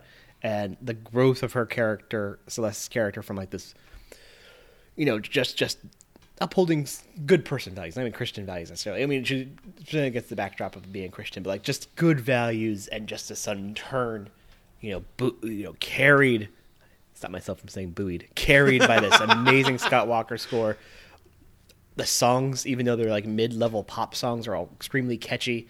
That final act, though, falls apart for me. I don't need to see another 20-minute concert performance, and it works narratively, but doesn't work as effective narratively as I think something else could have. I don't want to talk about movies that could have been. Yeah. But it just is there, and it's fine, but lowers it. But I find it interesting not interesting like in a bad way, but I'm fascinated by the fact that like you responded to this movie so much, because like I was so pumped up about it, and you were just kind of like, yeah. That's a movie. Yeah. I'll go see it because you want to, we're going to talk about it. That'd be a good movie to talk about. And then you came out of it and you were just fired up about it. And I was like, meh, it's okay. I don't know. Yeah, it's interesting. So I actually think 2018 has been kind of a good year. I think people were beating up on it like, recently, like, oh, there's all these problems, but I don't think there's that many problems. I think it's a varied year, which is fun. There's a lot of things coming from a lot of different places that are really good. Right. And that's why I'm excited about seeing like the foreign language films, because I think some of those, I think 1 or 2 of them are going to be a good like gut punch. Well, I know we're going to do a special episode about foreign language once we get to see them. I know Burning comes out on DVD on March 5th, which is way after the Oscars. Part of me doesn't care. I just want to see Burning, yeah. And if it's amazing, we're going to talk about it.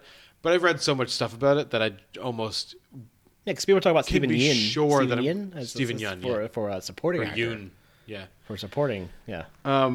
My number 9 is a movie that I just saw a couple days ago, but it blew my mind, and I haven't been able to get it out of my head since I saw it. And ranked against everything else, it kind of does the same thing as Mandy, but it's not any fun. But in it not being any fun, it is a lot of fun, and that is Luca Guadagnino's Suspiria.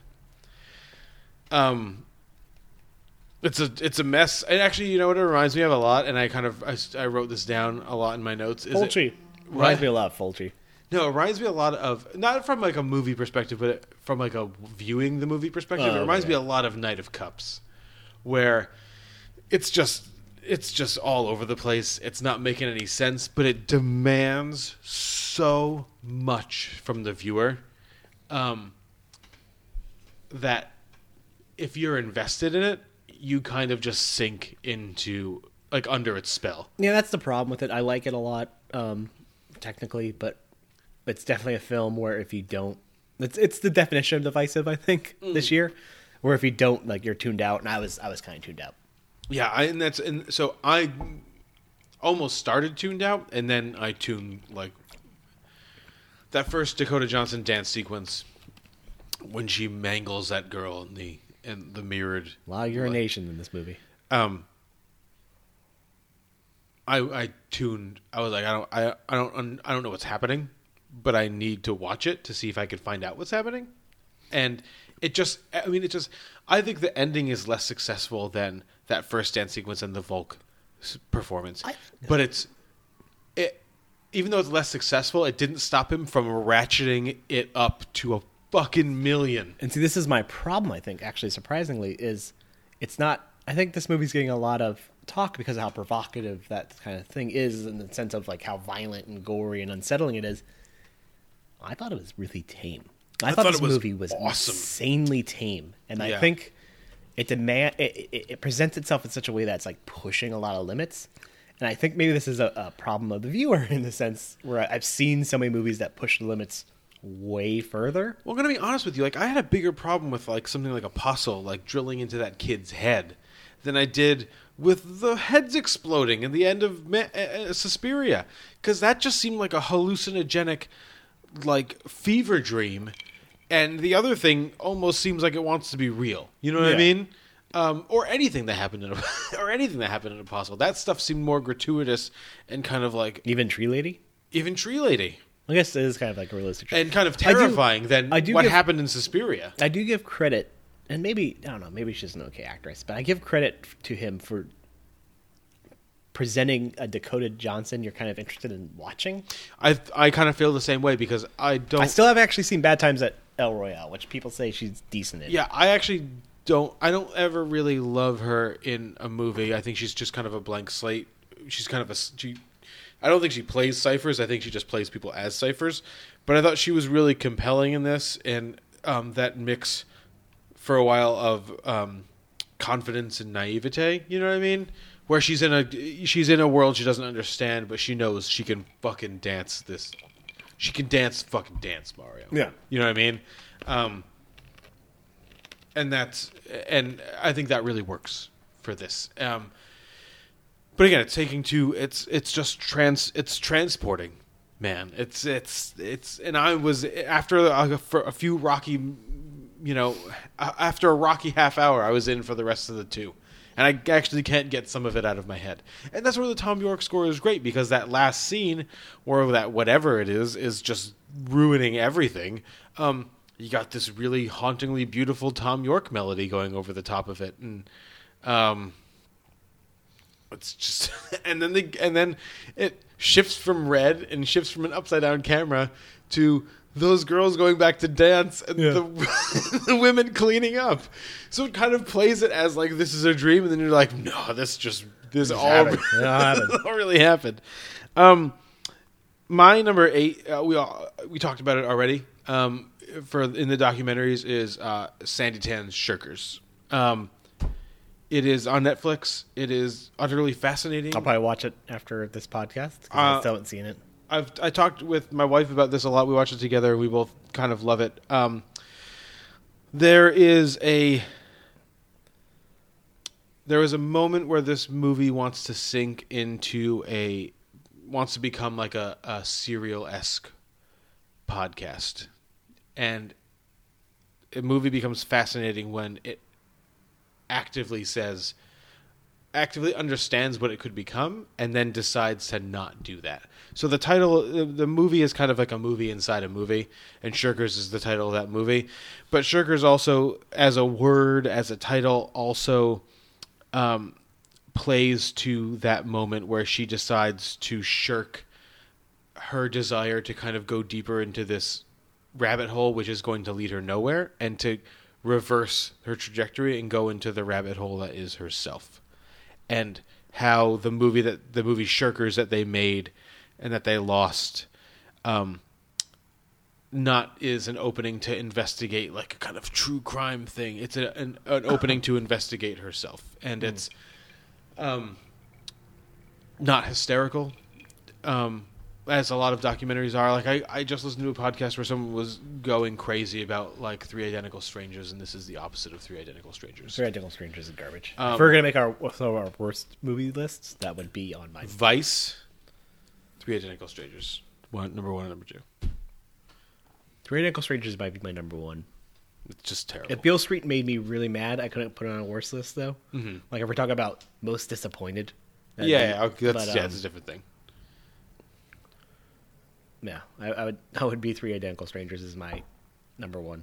No, fuck that. Star is Born, then 3 Identical Strangers. I think Star is Born is my. You know why Star is Born would be like my number 3? Probably because but Bohemian Rhapsody would be number 3 because that movie's fucking terrible. Did you finally watch it? I saw some of it. Yeah, it's not good.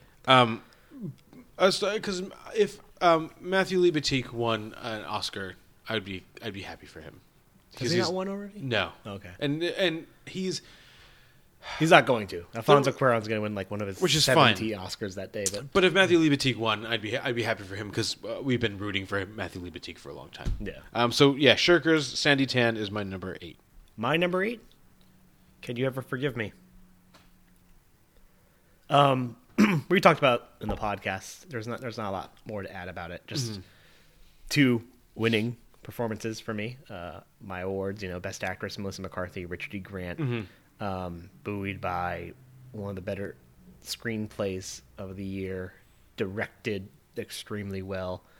Everything works on an emotional level in that film. It's just such a fascinating watch. It has a lot of energy for not actually moving. It has energetic of a pace as it's showing you. So yeah, that was on my top 15. So the next 5 is a bunch of stuff that I'm not going to name because maybe we'll talk about some of it. My number 7 was a movie that I think in our second or third podcast I mentioned has my favorite movie of the year, but it's fallen since then. 8th Grade.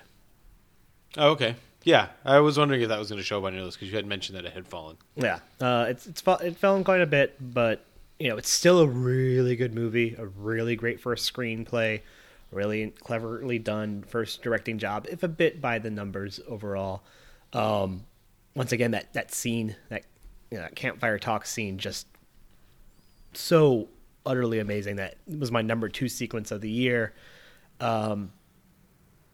It's a good movie. It's a really good movie, and it speaks to a lot of people in a lot of different ways. It doesn't speak to me at all. That's fair. I don't know why. I just feel like how I text you is like, I want to, like, oh man, I'm afraid, I don't want to be a dad.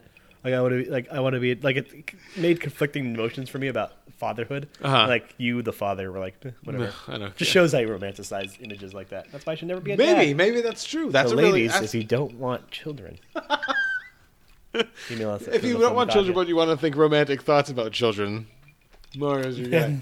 That's a really interesting point, though, because this doesn't seem. I don't want to say realistic because I'm not thinking of it in terms of like realism in that perspective. I wasn't a teenage girl. You weren't a teenage girl. I don't know if this is what teenage girls go through. You know what I mean? Maybe it is. A lot of people have commented that it's like it hits them in some way. Exactly. I think because I'm coming at it from the perspective that I'm coming at it, I just see it as a well-made first feature that's got a one really compelling performance in it. And is that Elsie Fisher? Elsie Fisher, yeah. And that I kind of wrestle with a kind of technological morality with still. Is that maybe make it a better movie than I think it is? The fact that I'm still questioning like some of the attention paid or homage given to things like Facebook and Instagram and people's relationship to those. Maybe it is. Maybe it's one of those things I have to reevaluate later. I don't think it would creep into my top 10, but maybe I would think of it as a better movie. My turn. Number 7. My number 7, we've talked about ad nauseum. It is Paul Schrader's First Reformed. I was way off on that one. Yeah, it's one of those movies that kind of got pushed down as the year went on, not because I disliked it, but only because a lot of other movies more fully realized are more I don't want to say more perfect, but more fully illustrated kind of what I was looking for in a movie. I think this movie has some problems where I think some of the movies that are higher up on my list don't have any problems. For instance, Amanda Seyfried stinks in this movie. I think I like watching Amanda Seyfried do things in other movies. I think she just kind of missed it here. I'm not saying a lot because we're going to be talking about First Reformed. Yeah, I assumed as much. She just kind of missed it here for me. I don't think the last scene. I thought I saw a couple of lists where a lot of people had like for top 10 shots and scenes. The very last scene where they're kissing, is theirs, and I think that scene that scene doesn't tie it together. And I'm not saying I want it to be tied together perfectly. I don't think that scene ties it together at all. I don't think that scene is doing anything. I think that scene is like an escape hatch. And Paul Schrader thought if I can spin this camera around long enough, people will forget that I didn't even really do anything to end this movie. That I didn't know how to get out of it. Yeah. So for that reason, it's my number 7 instead of it being higher. But like, so that's the thing. I saw First Reformed first, which I talked about, and like that Ethan Hawke scene kind of set the table for the rest of the movie. I wanted all of the movies that I saw this year to kind of do a version of that Ethan Hawke scene. My number 6 is Paul Dano's Wildlife. It started the trend of not maybe it started the trend. It worked in the sense that it didn't do anything wrong. like I said in the podcast when I did my Bret Easton Ellis style review, it is almost a perfect movie. It's a little slight, like if anything, but it's only slight perhaps in its, to quote our podcast title from before, it's maybe a little slight in its component parts, but as a whole, it's. I thought you were going to say, and it's Richard Brody. For all of its subtlety, it's an exceedingly powerful movie anchored by just 4 very well wrought performances in Carey Mulligan and Jake Gyllenhaal and Ed Oxenbould and Bill Camp. Still haven't seen it. This is my number one, and I have to watch. And there's another face. So one of the movies that I had on my long list, short list of scenes is when Jake Gyllenhaal gets onto the truck to go fight the fire, and he's making. It's another face scene, a lot like the Richard E. Grant scene, where you can just read in that moment so much of how he feels about what has just happened to him and what is about to happen to him. And I think Paul Dano being a first-time director, this movie benefits from him being a first-time director because he's not afraid to kind of just let the movie work for itself and let the actors do their own work and not try to direct too much.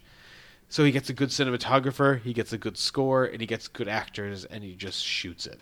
You know what I mean? Which, in a lot of ways, is kind of all I want a movie to do. So that's my number 6. Knocked out 2 of the movies I thought were going to be in your top 5. Sorry. We'll talk about that here in a second. My number 6, Free Solo. Nice. Just talked about this earlier with the editing and one of best documentary. Just an incredibly tense experience.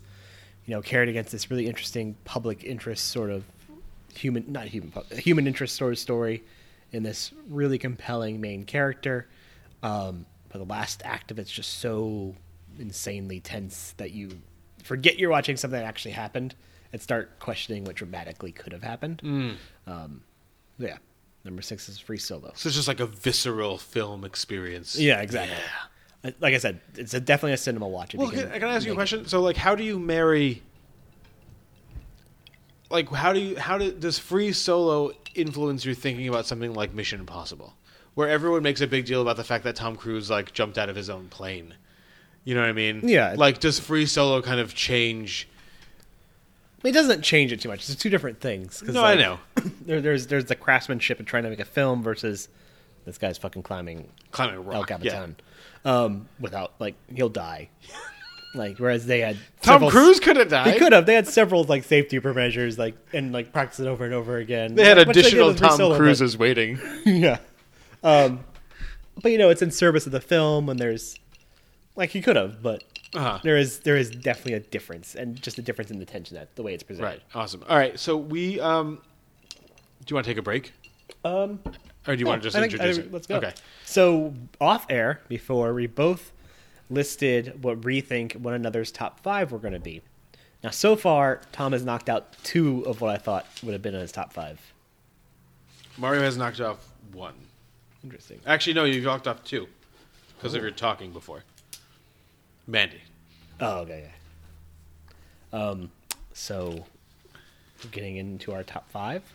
First, I would like to talk about one movie that didn't make the list of nominations at all this year. But I think it still needs to be watched. It's not in my top 5. It's not in my top 10. It's not even in my top 20 or 30 or 40. It's on Netflix, as I knew recently. But this is my special mention award really quick. Okay. Hurricane Heist. I really, really implore people to take the hour and 40 minutes or so it takes to watch Hurricane Heist and watch it. Preferably not sober. Preferably in the company of others who could enjoy Hurricane Heist with you.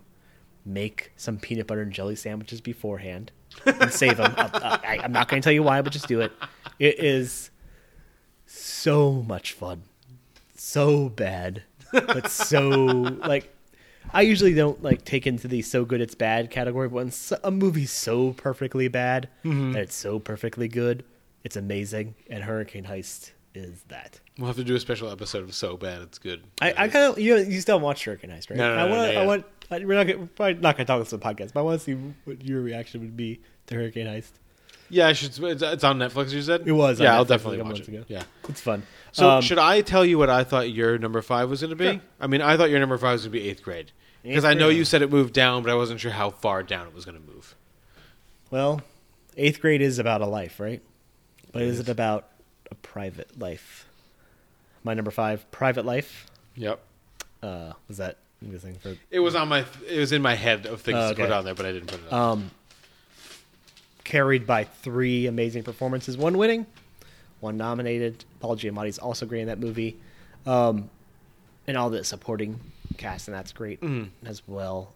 Just such a great screenplay. Tamara Jenkins knocks it out of the park in terms of direction and writing. It feels like the best true slice of life movie this year for me. Yeah, it was my number. It was in my top 10 until I watched Suspiria. And then, because I think a lot like some of the other movies I talk about, its precision kind of elevates it beyond like a typical, like you said, slice of life movie and becomes something else. But I think Catherine Hahn and Kaylee Carter are kind of just make this movie. Yeah, no, easily. So, yeah. So I thought your good one. Thank you. I thought your number 5 was going to be Wildlife. No, my number 5 is Annihilation. Yeah, I saw you talking as we got through the awards. Directed by Alex Garland. I was like, Annihilation's in here. Like, I want to knock out Wildlife for Annihilation. You know what's so funny is that like I read this book. JP, shout out to JP. JP gave me this book to read. He's like, "Oh, you should read it. It's really awesome." And I read it, and I was like, when I didn't really, it's fine. When I didn't love it, I kind of hated it. But when I loved it, I was like, holy shit, this book is fucking good. Oh, really? And then when I saw this movie, I kind of understood the book more, even though it cut out a lot of stuff. It cut out a lot of fat out of the book and just kind of streamlined the themes into this perfect Neo-Stalker-esque science fiction movie where the stakes are not so preposterous as they are in the book, but are cosmic, but also personal. I mean, that seems like an impossible thing to do, and I guess Alex Garland's kind of been doing this for a couple of movies now, because Ex Machina kind of touched on similar themes about like what it means to be alive. But it was just fucking blown away. I mean, I'm just blown away by almost every aspect of this movie. I think the script of this movie kind of stinks. In the sense that everyone kind of says very stereotypical, like, science fiction movie things for most of it. And then a lot of the script is just yelling at people, and then there's that really... And Oscar Isaac staring at its stomach.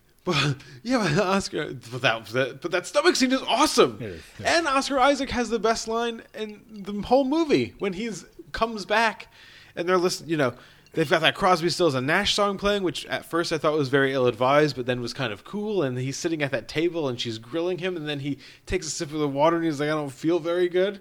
And you see the blood in the water, like, I don't feel very good. What do you mean you don't feel very good? It's just amazing. And the next time you see him, blood is shooting out of his whole body. See, I think interesting about this is in talking in the same way about Vox Lux. This is a movie I went into expecting to, like, punch me in the gut, and I left it going... Oh yeah, see I had like the opposite experience. I went into it like not expecting a lot, and I was just kind of floored. I mean, there's some questionable scenes, like the scene of that bear badger skeleton thing. Bear human skeleton. Like you're talking about. Wait, which one? You're not talking about the attack scene. The one in the dark. No, not the one in the house, but the one in the dark when she's talking. I was like, that scene looks bad from a special effects standpoint. But after that, when they confront that thing in the house and it's screaming, and it's got the human skull on its face, chin, terrifying. I mean, that's terrifying. And then after that, so the movie was awesome up until that point, and then after that, it rounded into something really beautiful, which I don't even think Alex Garland was 100%. I have to imagine he wasn't even 100% aware of how beautiful it was going to turn out when he made it. Maybe he did. He was probably hoping. But you know, all of those sets. All of that imagery, all of those special effects, everything working together to just make a transporting science fiction experience, which I think is all you really want in a science fiction movie, right? No, sometimes. I mean, if I'm watching a science fiction movie, I want to go someplace. I don't want to know that I'm sitting. I think that was one of the problems with First Man, maybe because I didn't see it in theaters. But I was just like, yeah, I'm just watching a guy show me some space. I think that would have been the same in theaters. But it'll be interesting to see our review of High Life. Yeah, that'd be cool. So I figure that's going to be a special episode. Yeah. Not a special episode, but what did you think was my number 4? I thought your number 4 was At Eternity's Gate. Nailed it. At Eternity's Gate. I don't know what else we have to say about At Eternity's Gate. I'm sure, 100% sure you are also going to talk about At Eternity's Gate? Not at all. Oh, really? No, it's number 97. Oh, weird. Yeah. I only saw 80 after movies after Hurricane Heist. Man, Hurricane Heist. Hurricane Heist. Yeah, it was a wonderful movie. It's just, I mean, so here's the thing. 5 and up for me, I don't have any problems really with any of them. 6 and up for me. I don't have any Wildlife a little bit for me, but it's just a little bit. It's a little bit slight, and I wanted to maybe do a little more things. At Eternity's Gate is a beautiful movie, and it kind of the only movie in my top 4 that doesn't do this the thing that they're doing at Eternity's Gate, which is like a nice open, organic, breathing film with beautiful music and excellent performances and like a hint of kind of improvisation and that kind of I don't know, like dizzy feeling of like creativity just kind of run amok is my number 2. And this is like, 3 out of my 4 top 4s all have that feeling for me. That just kind of like we're making something. You know what I mean? Mm-hmm. I had your number 4 as Mandy, but it's not even on your list. So my number 4, Paul Schrader's First Reformed. Oh. Well, I mean, you made it in the top 5. It made it on the top 5. Yeah. It just wasn't like... Yeah, right. No, we talked about this a lot. What you see as imperfections, I see as perfections. I thought it was clever. I really...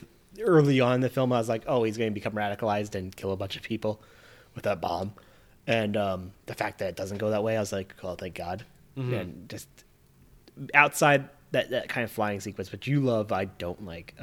This movie hits all the buttons. It's just so audacious. And like Michael's killed himself.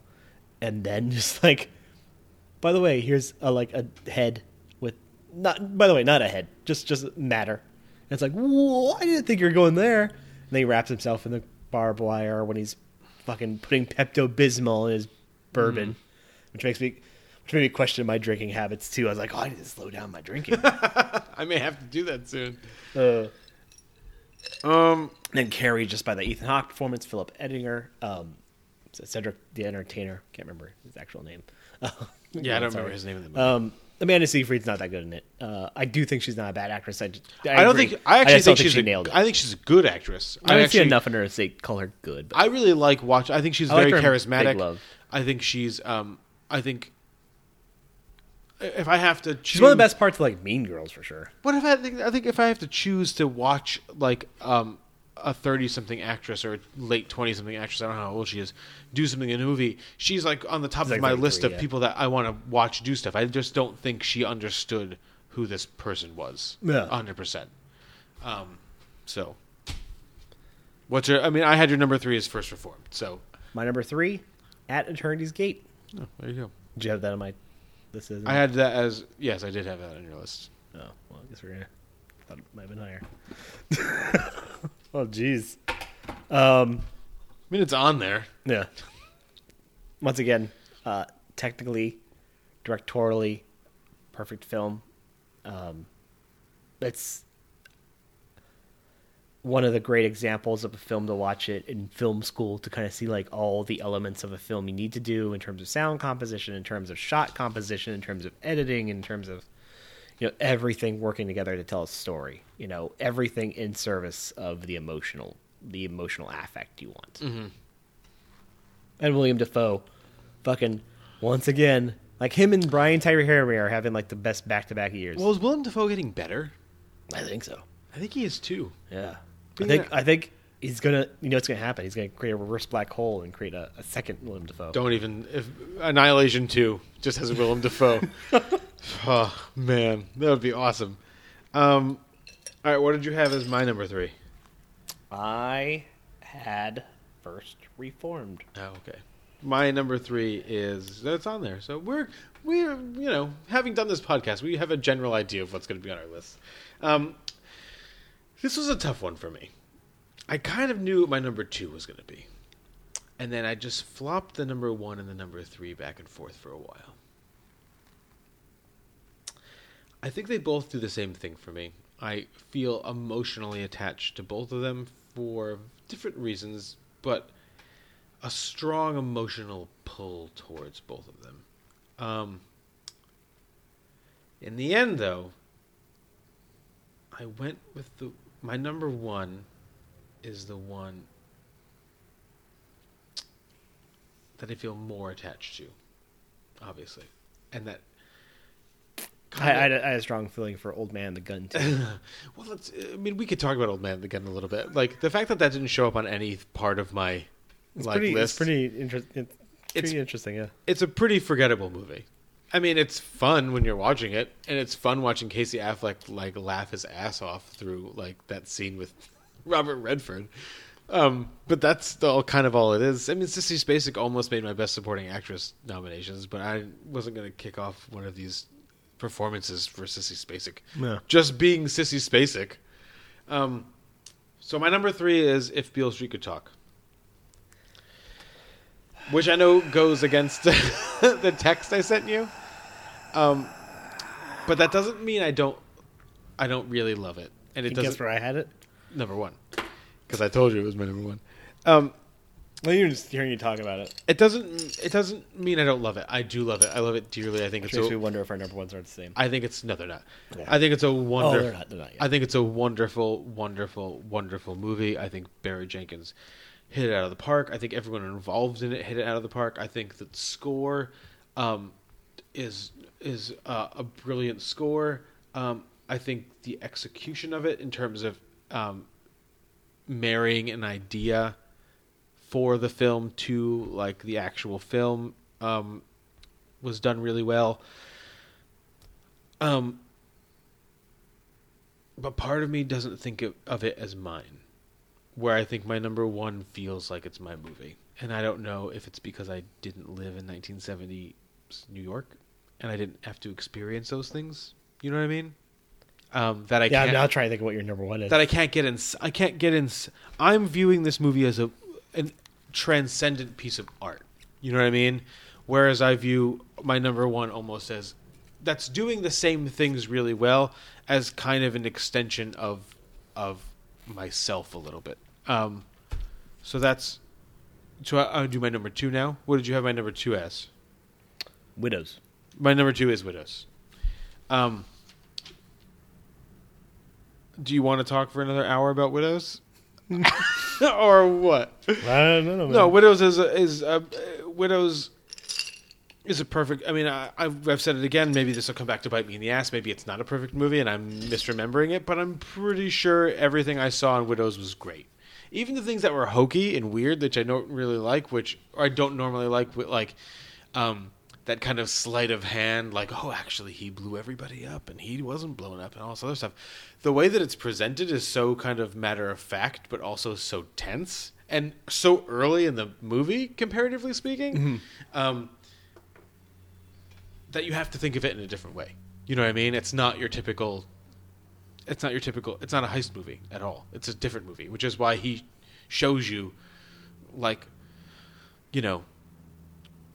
5/8 of the way through the movie that, things are different. Things are different than I presented them to you. But I'm presenting them to you. I gave you all the clues to show you that they weren't different. You gotta see them, and now I'm going to show them to you because who cares? That's not what this is about.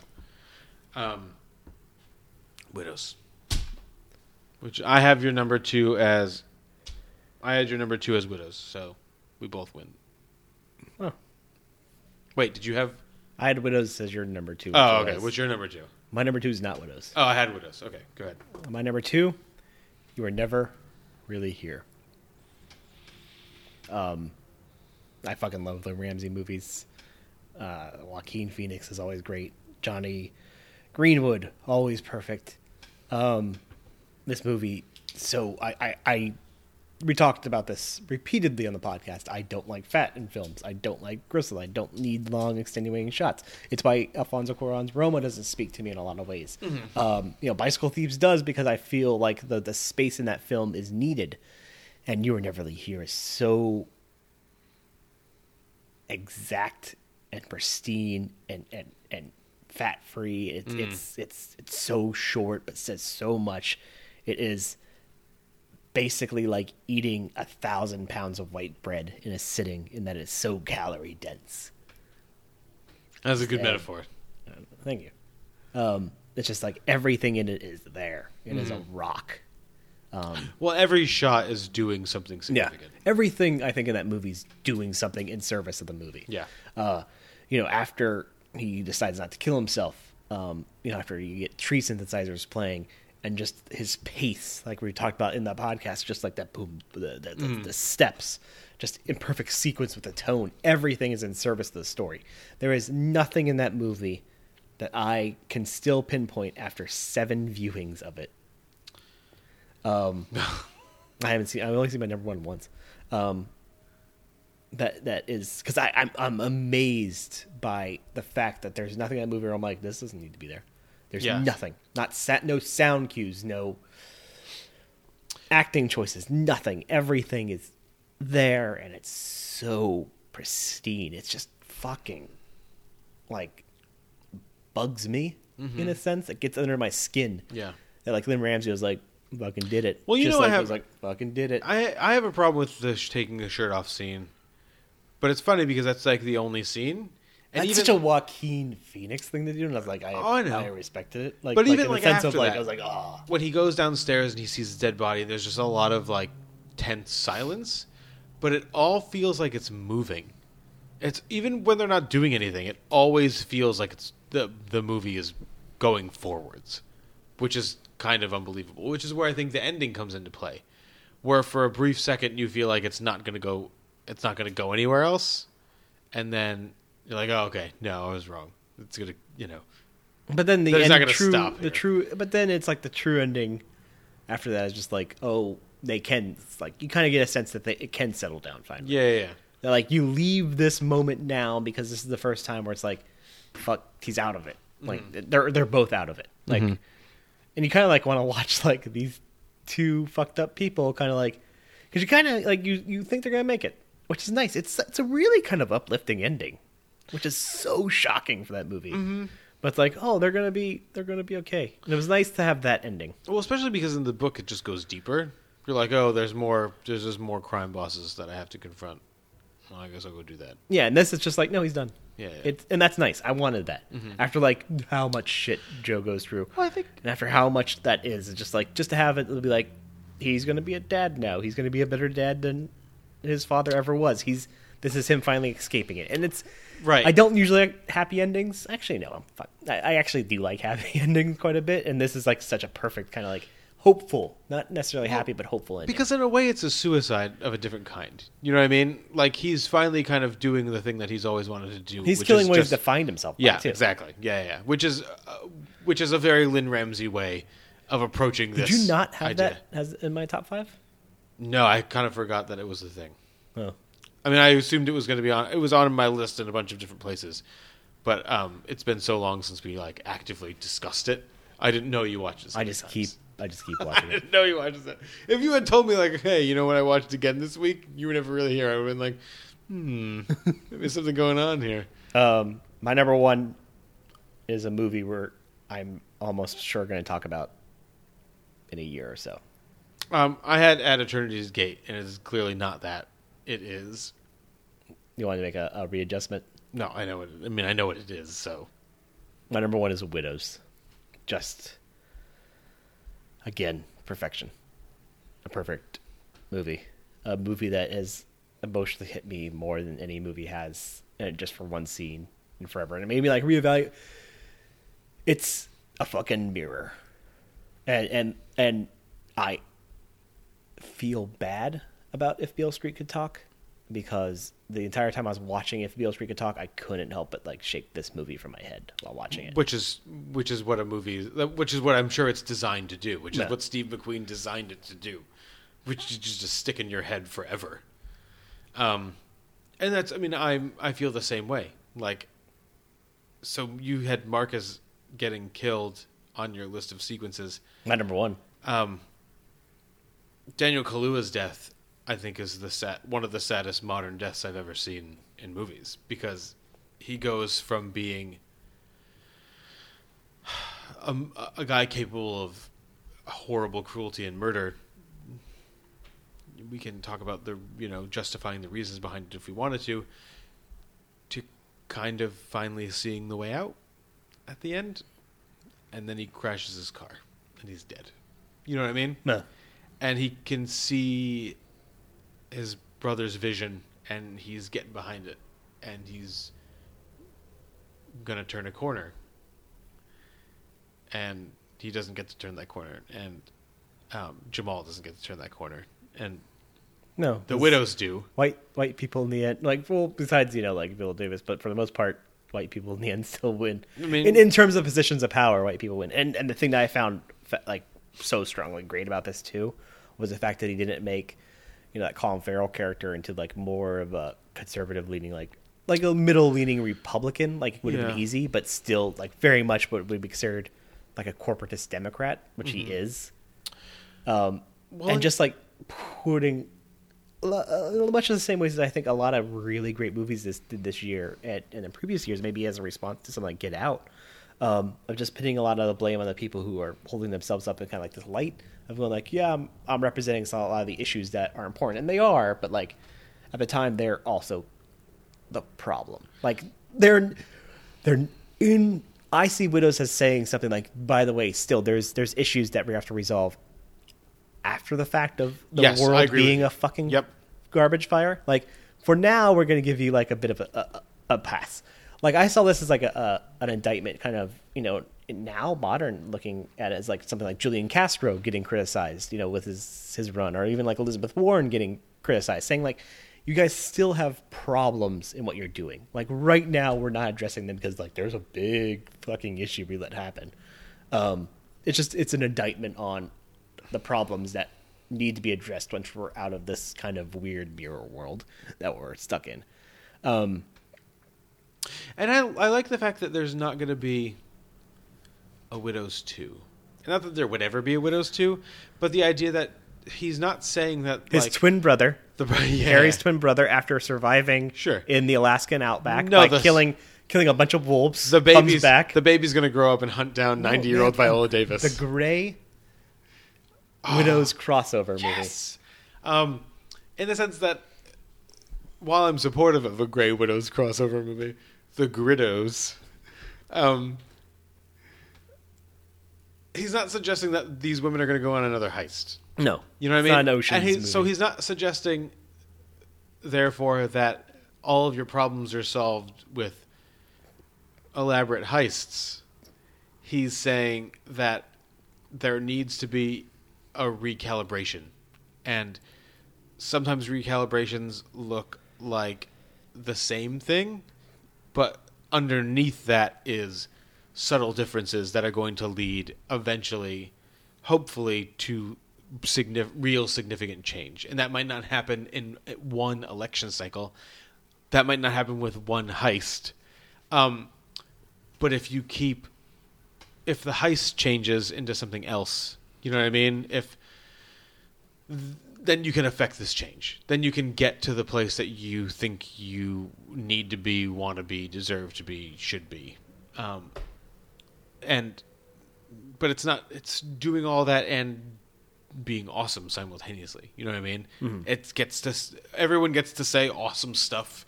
They get to do awesome things. They get to look awesome. Like, how often is a movie socially significant and the coolest movie of the year simultaneously? Yeah, featuring a revolving camera as Daniel Kaluuya gets more and more scary. while somebody's trying to rap. And when he gets super scary in a bowling alley. Yeah. It's just stabbing a person's leg out of curiosity, not even out of like being a monster. just out of like academic curiosity. Yeah. Oh, I love that movie. So my number one prediction for you was if Beale Street could talk. Yeah. My amended prediction is now Blaze. Yeah, my number one is Blaze. I can't escape it. I can't get it out of my head. It makes me feel happy on a number of different levels for everyone involved. Specifically for Ethan Hawke, I guess, that he got to make this movie in the exact way that he wanted to make it. If Ethan Hawke's listening to this podcast right now, he's like doing some fist pumps. No, he's won so many awards today. Yeah, he's doing a good job. Ethan Hawke's doing a good job. It's about all the things that I love. It's about music, and it's about what music will do to you and what it does to other people, and but it's really just about a person. It's really just, and I don't want to even just say it's about Blaze Foley, the musician. It's about just any musician who decides to devote his life to living in a way that he thinks will satisfy him artistically as the most necessary thing in the world to him, and it's not. And it's the realization that you need more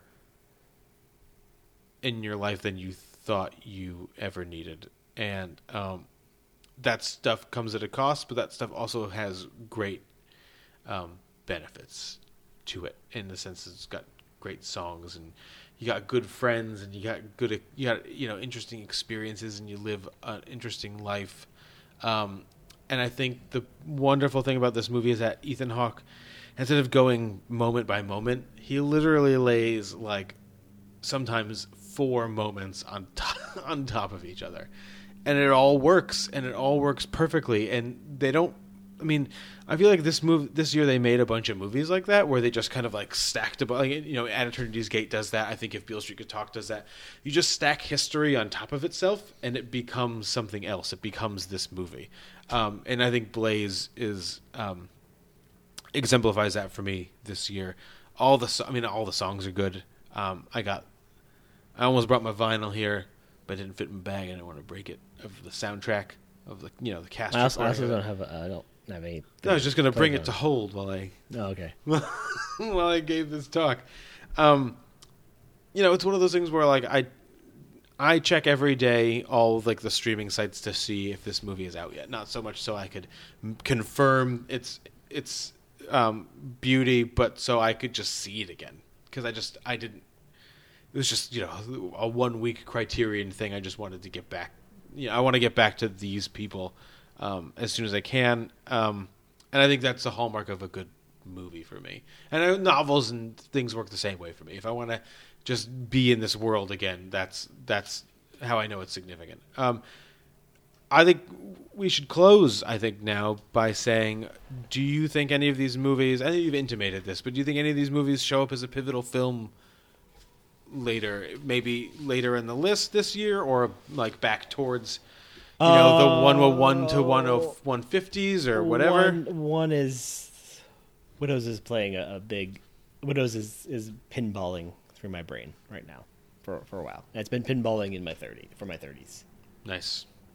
Yeah, as I mentioned before, I think At Eternity's Gate would be the one for. Even though I love Blaze, but Free Solo actually being my other one, because Free Solo made me reappreciate the documentary. Yeah, in a way I hadn't. I am just that score is a part of my existence now. And if it ever gets released on a hard copy of something, I will buy multiple ones of it and sleep with it under my pillow, because that's a thing that I do sometimes. But that's the end of this. That's the end of this podcast, guys. That's our. We're gonna talk about foreign language film at some time in the future. We're gonna watch all of them, but yeah, that's our best of the year. So next week we're gonna get together and we're gonna talk about. Next week we're gonna be drunk and angry and sad and because we're probably crying. We might be recording this side by side as we hold each other as we talk about the Oscar nominations. And then we'll go back over some of the movies that we didn't get a chance to talk about. We talked about. You mentioned, First Man. We'll talk about First Man. We'll talk about Beautiful Boy. All right, beautiful. We'll boy. talk about. That's a movie I did watch. I watched it too. That movie is. I mean, Timothée Chalamet is great. Yeah, but I got to imagine that there's better footage of Timothée Chalamet being great than what they put in that movie.